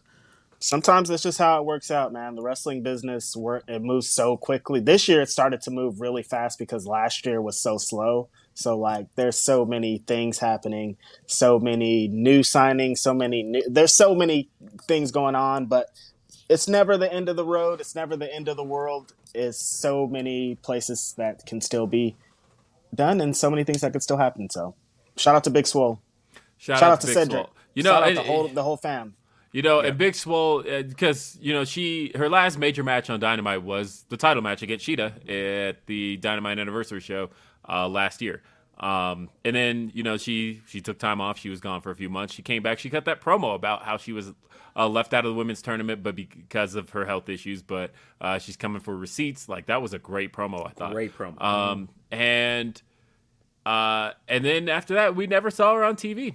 And we're never sure what the case was with Big Swole. And the thing is, like, there's a lot of people that I think miss the point with her, because there's a lot of people who just you talked about people who are like, work rate this, and they're like, I don't like Big Swole, and it's like, but you don't get why people connected with Big Swole, and how, like, the first time Big Swole performed in an AEW arena was at All Out, and the first All Out, and all she had to do was pump her fist. The crowds were chanting, "Swole, Swole, Swole, Swole." She got people to connect with her, and I feel like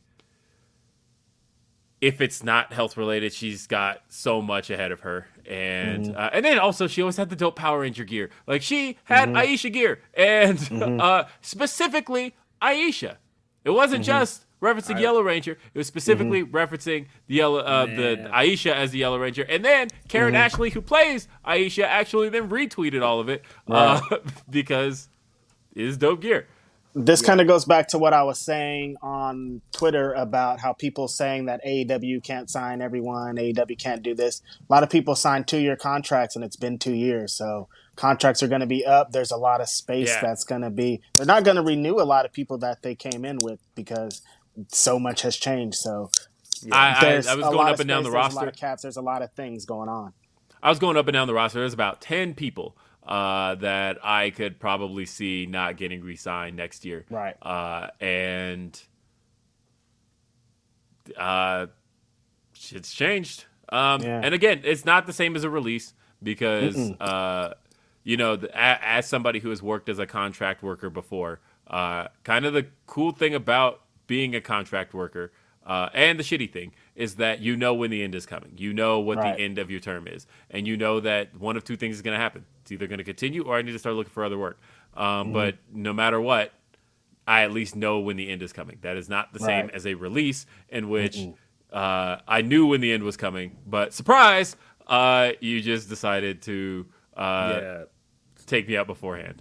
Yeah, surprise, right before Thanksgiving you're released. It's not the same as my contract just expired.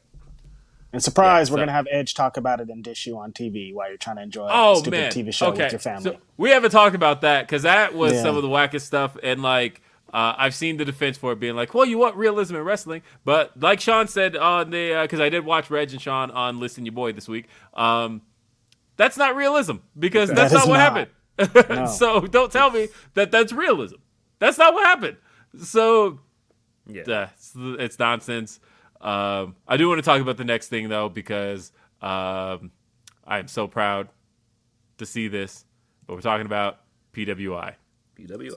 PWI. So much so, let's just bring it up on the screen. Because, look, who had the cover story. I did that. Righteous Reg. Interviewed. I'm gonna flex on y'all. I did that from step 0 also. I pitched the whole thing. I said, yo, Kevin, let me get this interview with Big E.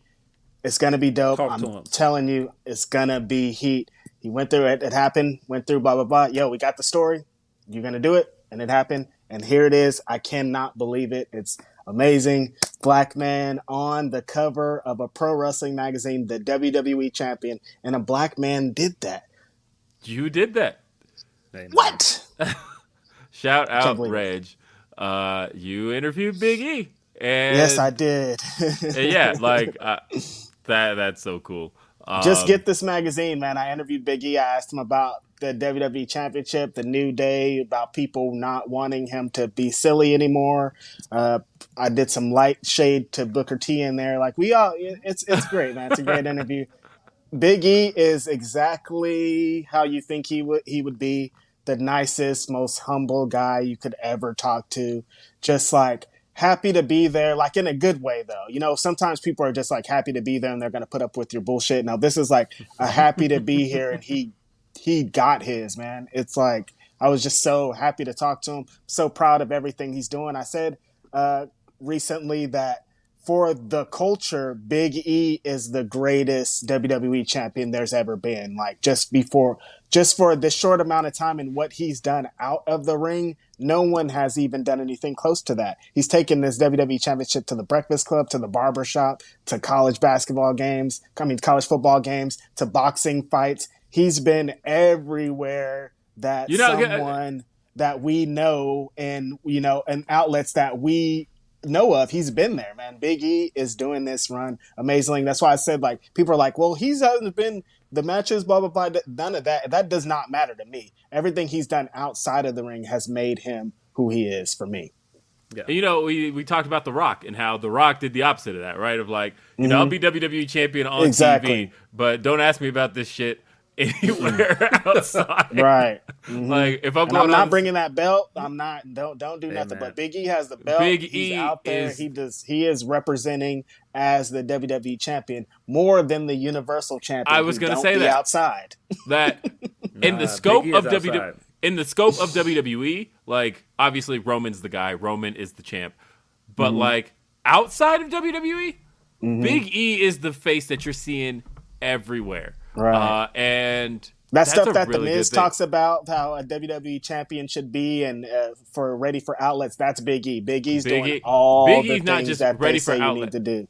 Big E has just been like, he is putting himself out there, and that is really cool. And I think there's nothing better. Big E is WWE champion, and I think it's really cool. Like, have I been happy with the reign? No, mainly because like I don't like seeing the champ get pinned, and I definitely don't like seeing the champ get pinned so early on. Right. But have I been just like over the moon about everything Big E has done outside the ring? Absolutely. Seeing him on the Breakfast Club is really cool. Seeing him doing the boxing introductions, amazing. Crazy. And seeing him on the cover of Pro Wrestling Illustrated, interviewed by my dude, Righteous Reg. Come on, man. You're talking about for the culture, too. We brought up Westside. Like, one of the things I remember about him winning the briefcase is the first thing he did after he won the briefcase is he walked out and dapped up Westside Gunn. Any other Wale theme song? He's the man. He's the man of the culture. I talked about that, too. I talked about how Wale's the unofficial fourth member of the New Day, pretty much, man. He's been there. He's been there for all the great times. He was at that rap battle that they had against the Usos. Like, I was like, you and Wale is probably the most perfect, next to like Xavier and Mega Ran.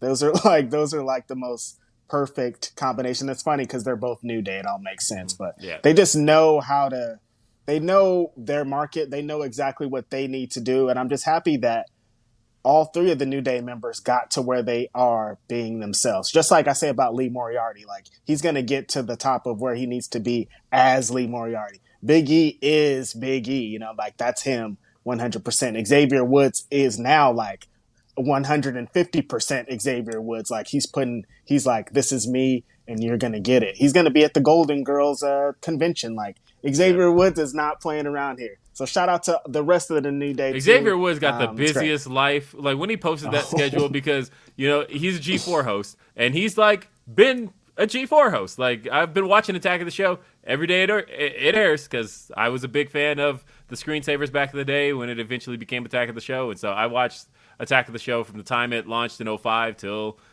Kevin Pereira left. I didn't really watch after that. But and so it's been really cool to be watching it. And Xavier Woods is standing at home base with Kevin Pereira, and they are doing their thing and around the net and all of it. And it's just been really cool. But like that show films in LA, and he competed on SmackDown last night, which was in San Antonio. And just to be able to bounce around the way he's doing it.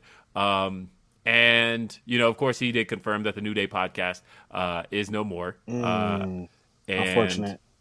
They just gave up on their podcast division, man. They were going hard for it for a while. They were promoting every podcast that was out.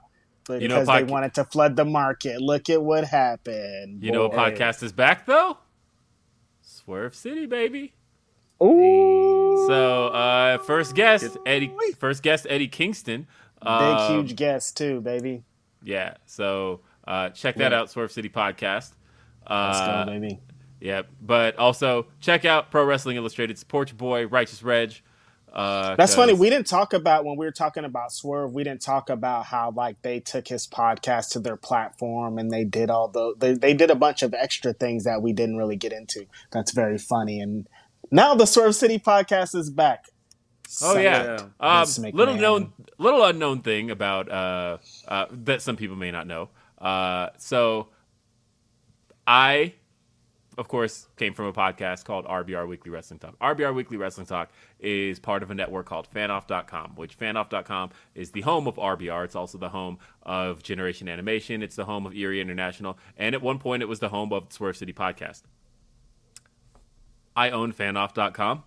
I still own Fanoff.com. That is still my LLC.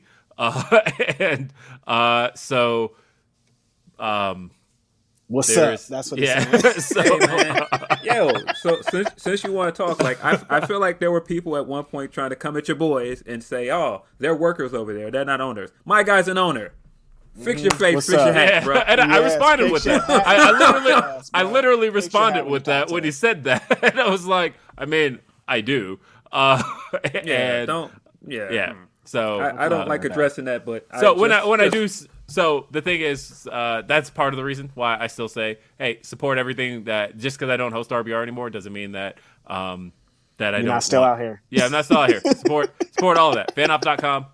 Generation Animation especially. I love that show. Those guys have been doing that for 9 years now, and that's a really good show if you just want to get into like the nitty gritty on. We'll Washington, man. We got a real boss here on this show. He's been laying a little bit low. I just people are talking kind of crazy. But the thing is, Swerve City Podcast was a part of Fanoff.com when WWE kind of just came around and all of that. So but there's cool things coming up with Swerve City Podcast, and I'm really glad that he's going to get to do it again. Maybe they'll get your boys on that Swerve City Podcast one time. The Grap City boys. Mix it up. One time for the one time. One time. It's so... what else? So we got... get that PWI. Get PWI.com.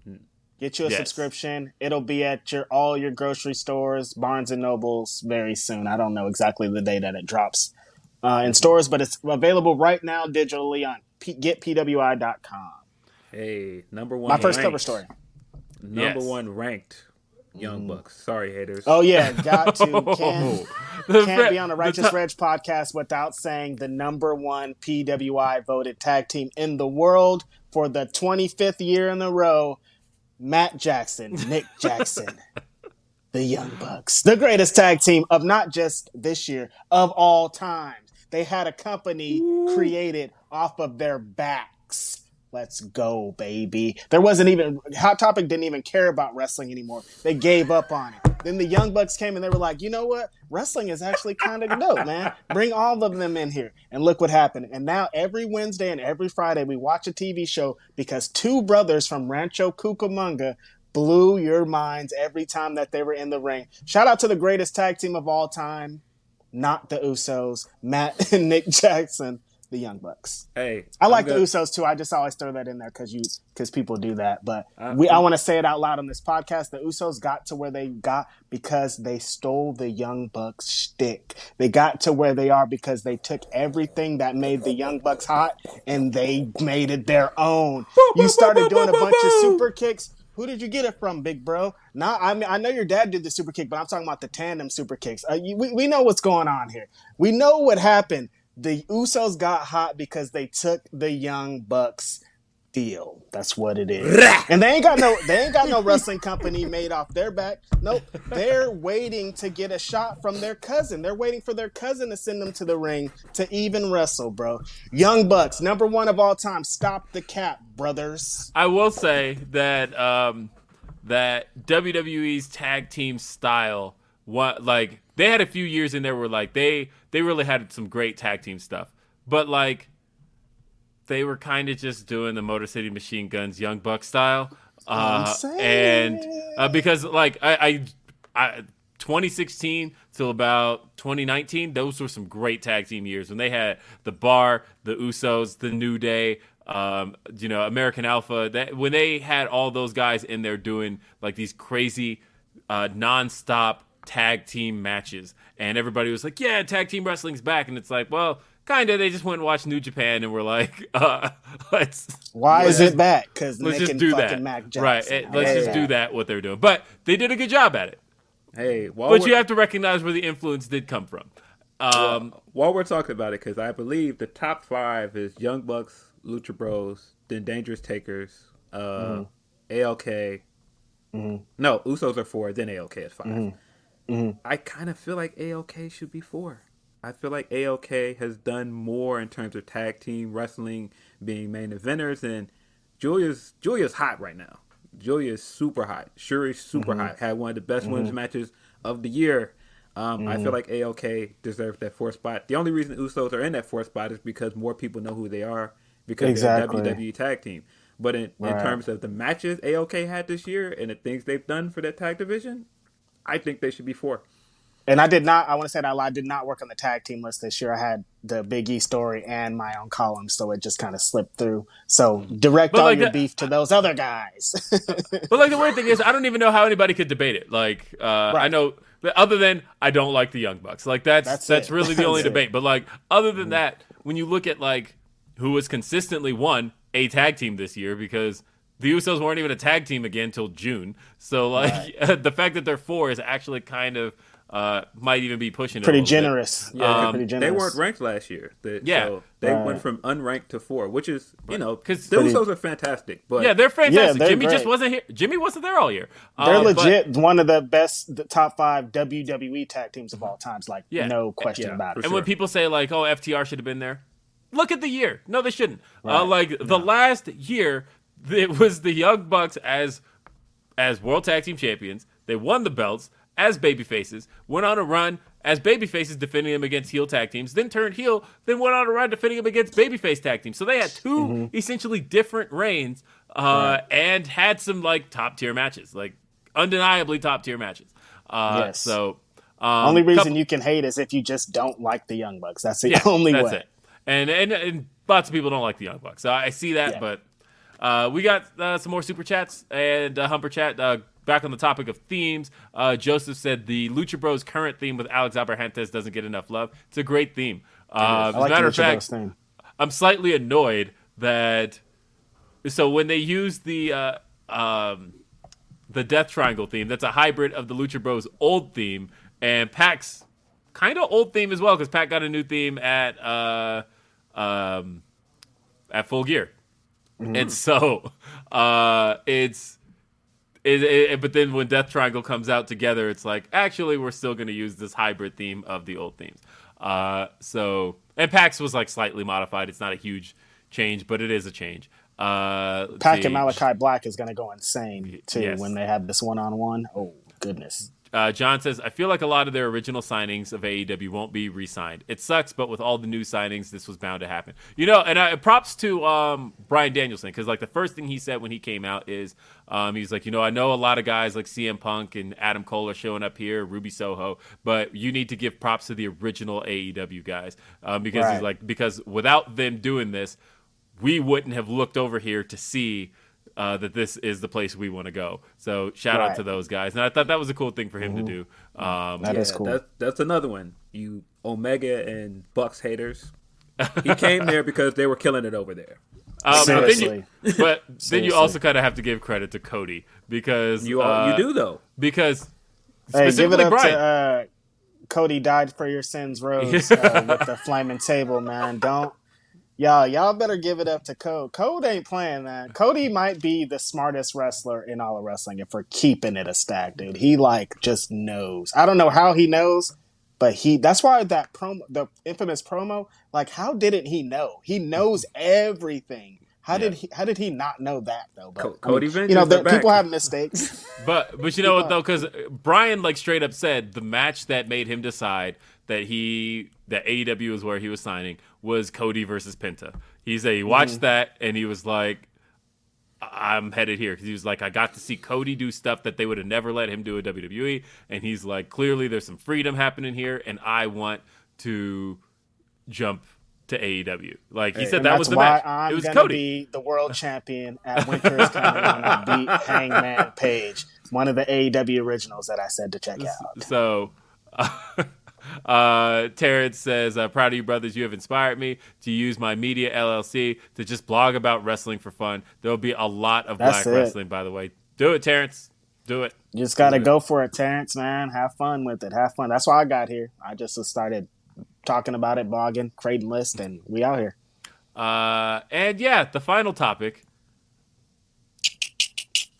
Leland Moriarty, he's gonna kick my ass for putting this out here. He's so mad at me. Lee, I'm sorry, bro. I love you.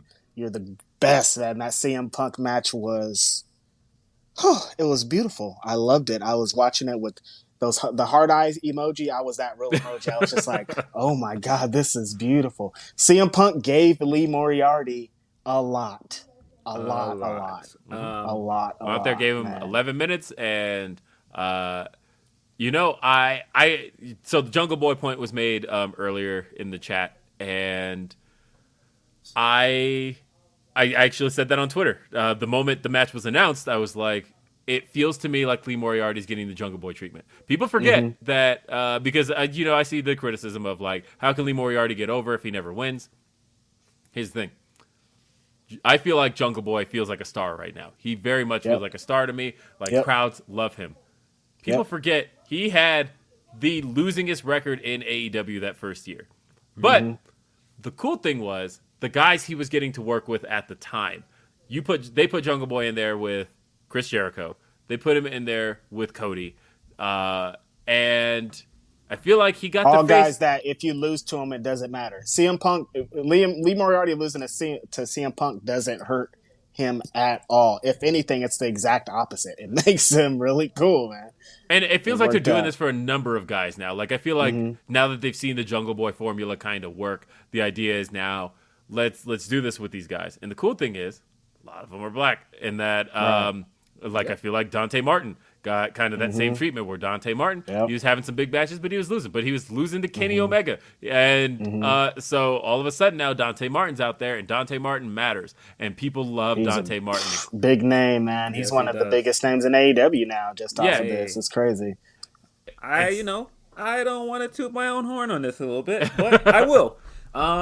I just feel like there were certain things I watched this week, and I was like, hey, me and my guys, we podcasted, and we said certain things. Hey, when we talked about Lupe's now in the mix. We talked about MF Doom on Halloween episode. MF Doom mask on AEW. He came out with an MF Doom mask on AEW television. So come on, man. Hey, but those are all coincidences. But what is not a coincidence is I said on a podcast before we did this podcast, and people kind of threw some heat my way because I said, hey, if Lee is the guy, get behind Lee, support my man. And if you support him, they'll listen. And I got called a liar. I got called this. I got called that. People was like, oh, I can't believe you're saying this, blah, blah, blah. My man wrestled CM Punk on Dynamite. The bars in hell? Yeah. It was a lot of stuff coming my way. Yeah. Yeah. Lee wrestled just Punk, wrestled CM Punk on national TV, and he killed it.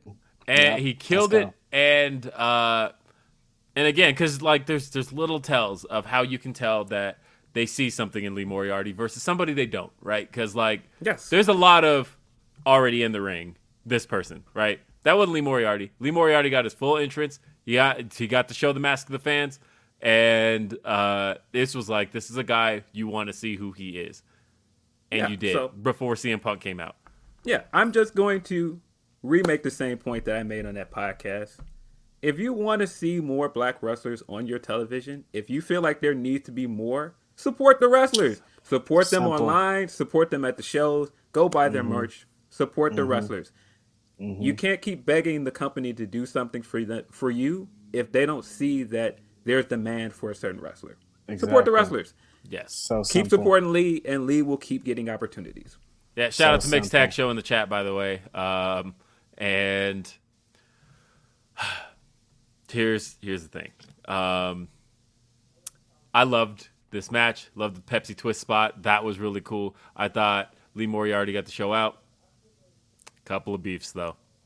Okay. MJF on commentary was the wackest shit. That was Terrible. Awful. Now, I said this because I did Matty Anderson's podcast last week, and I said this there, and I'm just going to repeat this point. I get it. I am, like, he's a heel, and I am annoyed by him. So, in a sense, it's effective. So, like, I can't necessarily get mad at a heel making me hate them. But that doesn't stop me from hating them, because I was watching this, like, angrily, and I'm like, shut the fuck up. I'm just trying to enjoy watching Lee Moriarty out here, and MJF is just over the top, and he just won't stop talking, and I just want to enjoy this, and I've never wanted JR more than right now. And, like, shout out JR, and, like, get well soon. Get well soon. Yes, get well soon. Not soon enough. Because, man, like, don't put MJF out there again. Especially sometimes that shit can match. Take away from a match, and this is a perfect example now. It's perfect right here. It was just driving me nuts. There were a few lines of his where, like, he was trying to, bash Lee Moriarty, and it was on purpose, of course, to get the fans to get behind him. But I thought Excalibur came back with some great lines on commentary to get the fans to see, like, no, he's actually great. He's actually more experienced than you. He's had more matches on indies than you have. All of that stuff was good, but him doing over the top WWE heel style commentary, I wasn't a big fan of it. But I've gotten plenty of practice tuning out commentary with Jericho on Fridays, so it just didn't bother me as much. Honestly, I think I'm just too hyper aware. I don't know how to tune out Jericho on Fridays either. But this was just too much. I didn't want to hear MJF on commentary, and it was all like I was enjoying the match, and I was enjoying getting to see Lee Moriarty out there, and smoked that match. Yeah. But I mean, it was just driving me nuts here. And those counters, man, the when he came for the splash and he rolled through into the pin, I was like, look at my guy, man. He's killing this, man. He's killing it. And I was so happy to see Lee Moriarty do it. And I was, and I think there's obviously more to come for him. It's, look, man, especially now that you turn Bryan Danielson heel. It's coming, baby. You can do it. Do it. That is going to be a technical marvel. I'm gonna cry watching the wrestling match. Even if they they rang the bell and Bryan Danielson just squashed them, I would still cry. They would totally never do that. And the weird thing is, I don't think they would. It's so close to happening. Oh my god, it's like so. I know it's just they're just gonna randomly announce it. It's not gonna be anything. It's like, hey, on Wednesday, Righteous Reg's #1 dream match of all time is happening already. Lee Moriarty versus Bryan Danielson. It's crazy, man. I can't believe it. Now, that said, you see where Brian said he wants to start like a faction of technical wrestlers, and all of a sudden I'm like, there's some shit you can do there. Yes, there is. I'm here for Jonathan Gresham, he's available. Yeah. Hey, he was backstage at Dynamite this week. Was he? Uh-huh. He was backstage. He was backstage. He was there. Really? Yeah, he was there. Sign that contract, Tony Khan. Hey, he still got to get through Final Battle. Like, even if he signed yesterday, I'm pretty sure they wouldn't announce anything until they were through. Oh, my God. He signed yesterday. He signed. Ooh, I'm so excited. I can't believe this. I can't believe it. It's unbelievable. I said this before, but the image I want to see, if he wins the championship at Final Battle, and whenever they have this Owen Cup, if Gresham walks in with the ROH title around his shoulder into that tournament and wins it, sign me up. I like what this guy Phil's saying here. He's saying some really cool stuff here. Yeah, all the way after this. It seems like a lot of things aren't that a lot of people aren't necessarily holding on to anything Ring of Honor related anymore because Ring of Honor something's weird's going over there. Yeah, because like one of the things I love about the Dark tapings is seeing the names that pop up on them. Like throughout the day, because they usually spend all day taping them, and like all of a sudden I saw Willow Nightingale pop up last night, and I'm like, yes. Josh Woods performed yesterday at the AEW Dark tapings, and he's currently the Ring of Honor Pure Champion. So, stuff's happening. It seems like, regardless of what's happening with Ring of Honor, it feels like everybody's just kind of moving forward with their careers. Man, I know that I had a small victory lap with this Lee thing. I just didn't like how people came at me. So I'm gonna throw that in people's face every time he succeeds. Now, don't let this man become champion. I'm gonna be on your neck. Just support Lee Moriarty though, and Leland. Yeah, don't let it happen. And beyond me, of course, just joking, of course, kind of. I think that he's just great. Like, I think people want him to win because he's humble. He's just a great wrestler. Like, he's just one of those guys in the same vein that I just said with Big Swole, where we just want him to succeed. Yeah, I've interviewed him, and he's exactly the same things I said about Big E is Lee Moriarty. He's like happy to be there in a good way. He's the most humble, nice guy you would ever talk to. Like, it's crazy how nice this guy is. So anytime he gets a victory, I'm just so happy. And a victory doesn't have to be a victory of 1, 2, 3 in the ring. A victory is wrestling CM Punk on fucking Dynamite, man. That's crazy. Yeah. Say goodbye to your credit card rewards. Greedy corporate mega stores, led by Walmart and Target, are pushing for a law in Congress to take away your hard-earned cash back and travel points to line their pockets. The Durbin-Marshall credit card bill would enact harmful credit card routing mandates that would end credit card rewards as we know it. If you love your credit card rewards, tell your lawmakers, hands off my rewards. Tell them to oppose the Durbin-Marshall credit card bill.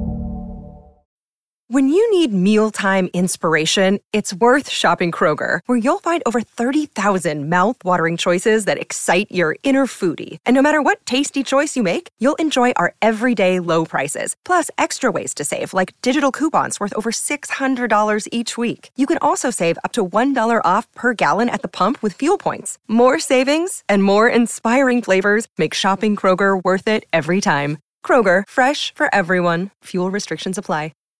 And hey, a couple more super chats. We've got Ronald, who says, "Hey guys, how do you feel?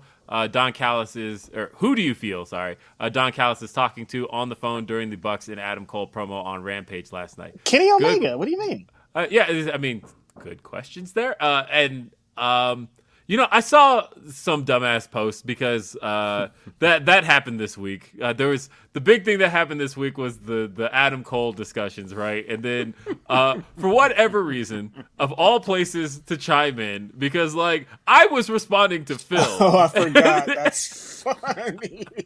And Tony Khan responded to me. So I, until I muted it, had to feel the wrath of replies to Tony Khan because, of course, you know how Twitter works. If you replied to somebody's reply, you're replying to everybody in the chain. And so, therefore, all the people replying to Tony were flooding my mentions. And, yeah, because I do think that the Adam Cole talk is like, fucking insane right now. It's dumb. And, like, doesn't make any sense. It's the dumbest. I saw somebody today refer to Adam Cole as a lackey. And I thought, are you watching this show? Literally, the Bucks are his lackeys. Like, what are you talking about? Kenny's gone, and he's essentially de facto leader of Elite right now. They're standing behind him. The Young Bucks, the number one PWI tag team of the year, are standing behind him, making him the man. Like, I don't know how people didn't see that, because they were like, he came in and just became like another non-guy in the Elite. Unless you weren't like paying attention, he kind of slowly. Actually, it wasn't even slowly. It started in September. Kind of quickly, like, took over. And now he's in the main spot. Like, a lot of the last stuff, those last few weeks of Kenny, he wasn't involved with them, like, at all. Mm-hmm. It was all, like, SuperClick doing stuff, and they were all following Adam Cole. Prime example, the pay-per-view match, they came in from being champions to being a part of his feud with Jungle Boy. That was his feud. And they took the pin. He didn't. Yeah. Right. There you go. I think you guys are like all missing this of where this is going. And it wouldn't surprise me. It come back to me March 6th. But it wouldn't surprise me if the main event of Revolution this year is Cole versus Page. I'm telling you, I think Cole will be champion within the next year. That's my prediction. I don't know. I think it might be a little bit further because I think Cole's going to beat Kenny before he beats. Well, I don't think he's going to beat him, Adam but Page. I do think that he'll try to get it back for the Elite. And I think they're going to continue to tell that part of the story. I'm telling you, And it's just like, do you guys know? I said it before. Do you know who Adam Cole is? Like, have you seen him on Up, Up, Down, Down? Have you seen anything he does out of the ring? This is all regular. Him putting on Ghostbuster stuff. He wants to do that. Him playing video games. He plays video games. This is like, if anything, he's more Adam Cole now than he was in the WWE. It doesn't even make any sense. Like, it's just very apparent you guys don't know who this guy is. I don't understand people saying that he got made a goof by the Bucks. He was always a goof. Like, just because he did things that were cool, he was always a goof. That was his thing. I hate to break this to you guys, but a guy walking out to the ring and yelling his own name with Bebe behind it is goofy. That's corny. It's goofy. When you really think about it, it's goofy. Right. Like, I'm sorry. We're into Cole, it because what are you talking about? Yeah. We're into it because we're wrestling fans, but no, it's inherently goofy. Mm-hmm. Right. That's so good.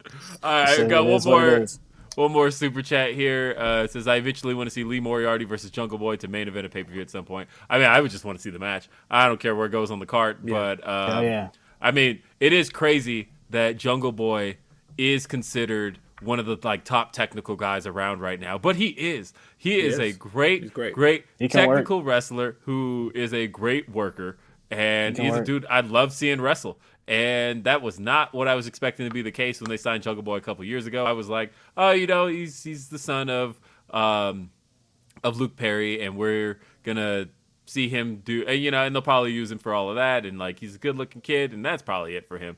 But no, he's a fucking great wrestler. No, he's California, so I saw him a bunch before he got to AEW, and I knew it. I was like, look at this guy, and then as soon as he wrestled, he's on his way. He's going to the moon. And he's Luke Perry's kid, he had all the things going for him, so he did.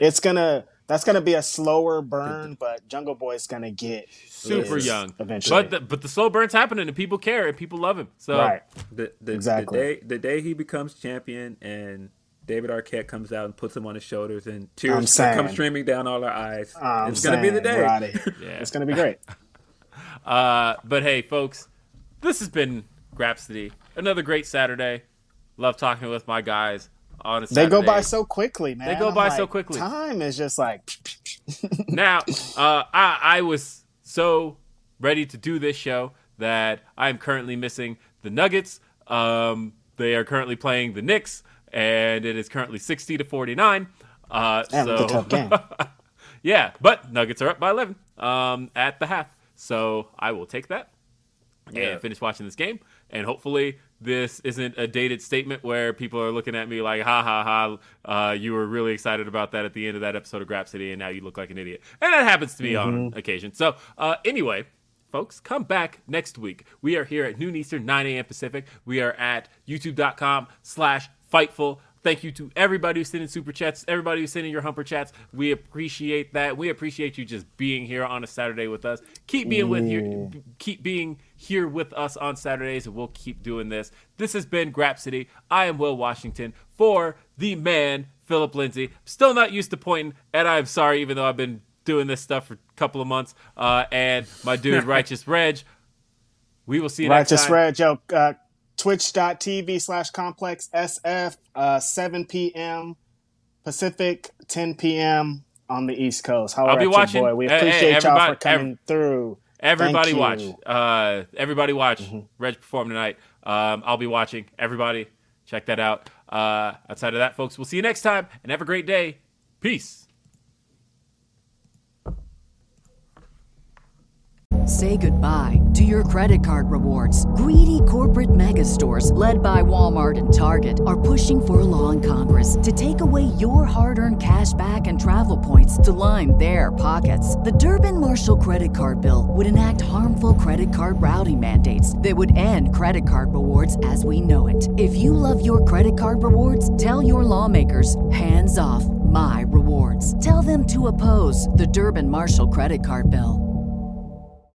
When you need mealtime inspiration, it's worth shopping Kroger, where you'll find over 30,000 mouth-watering choices that excite your inner foodie. And no matter what tasty choice you make, you'll enjoy our everyday low prices, plus extra ways to save, like digital coupons worth over $600 each week. You can also save up to $1 off per gallon at the pump with fuel points. More savings and more inspiring flavors make shopping Kroger worth it every time. Kroger, fresh for everyone. Fuel restrictions apply.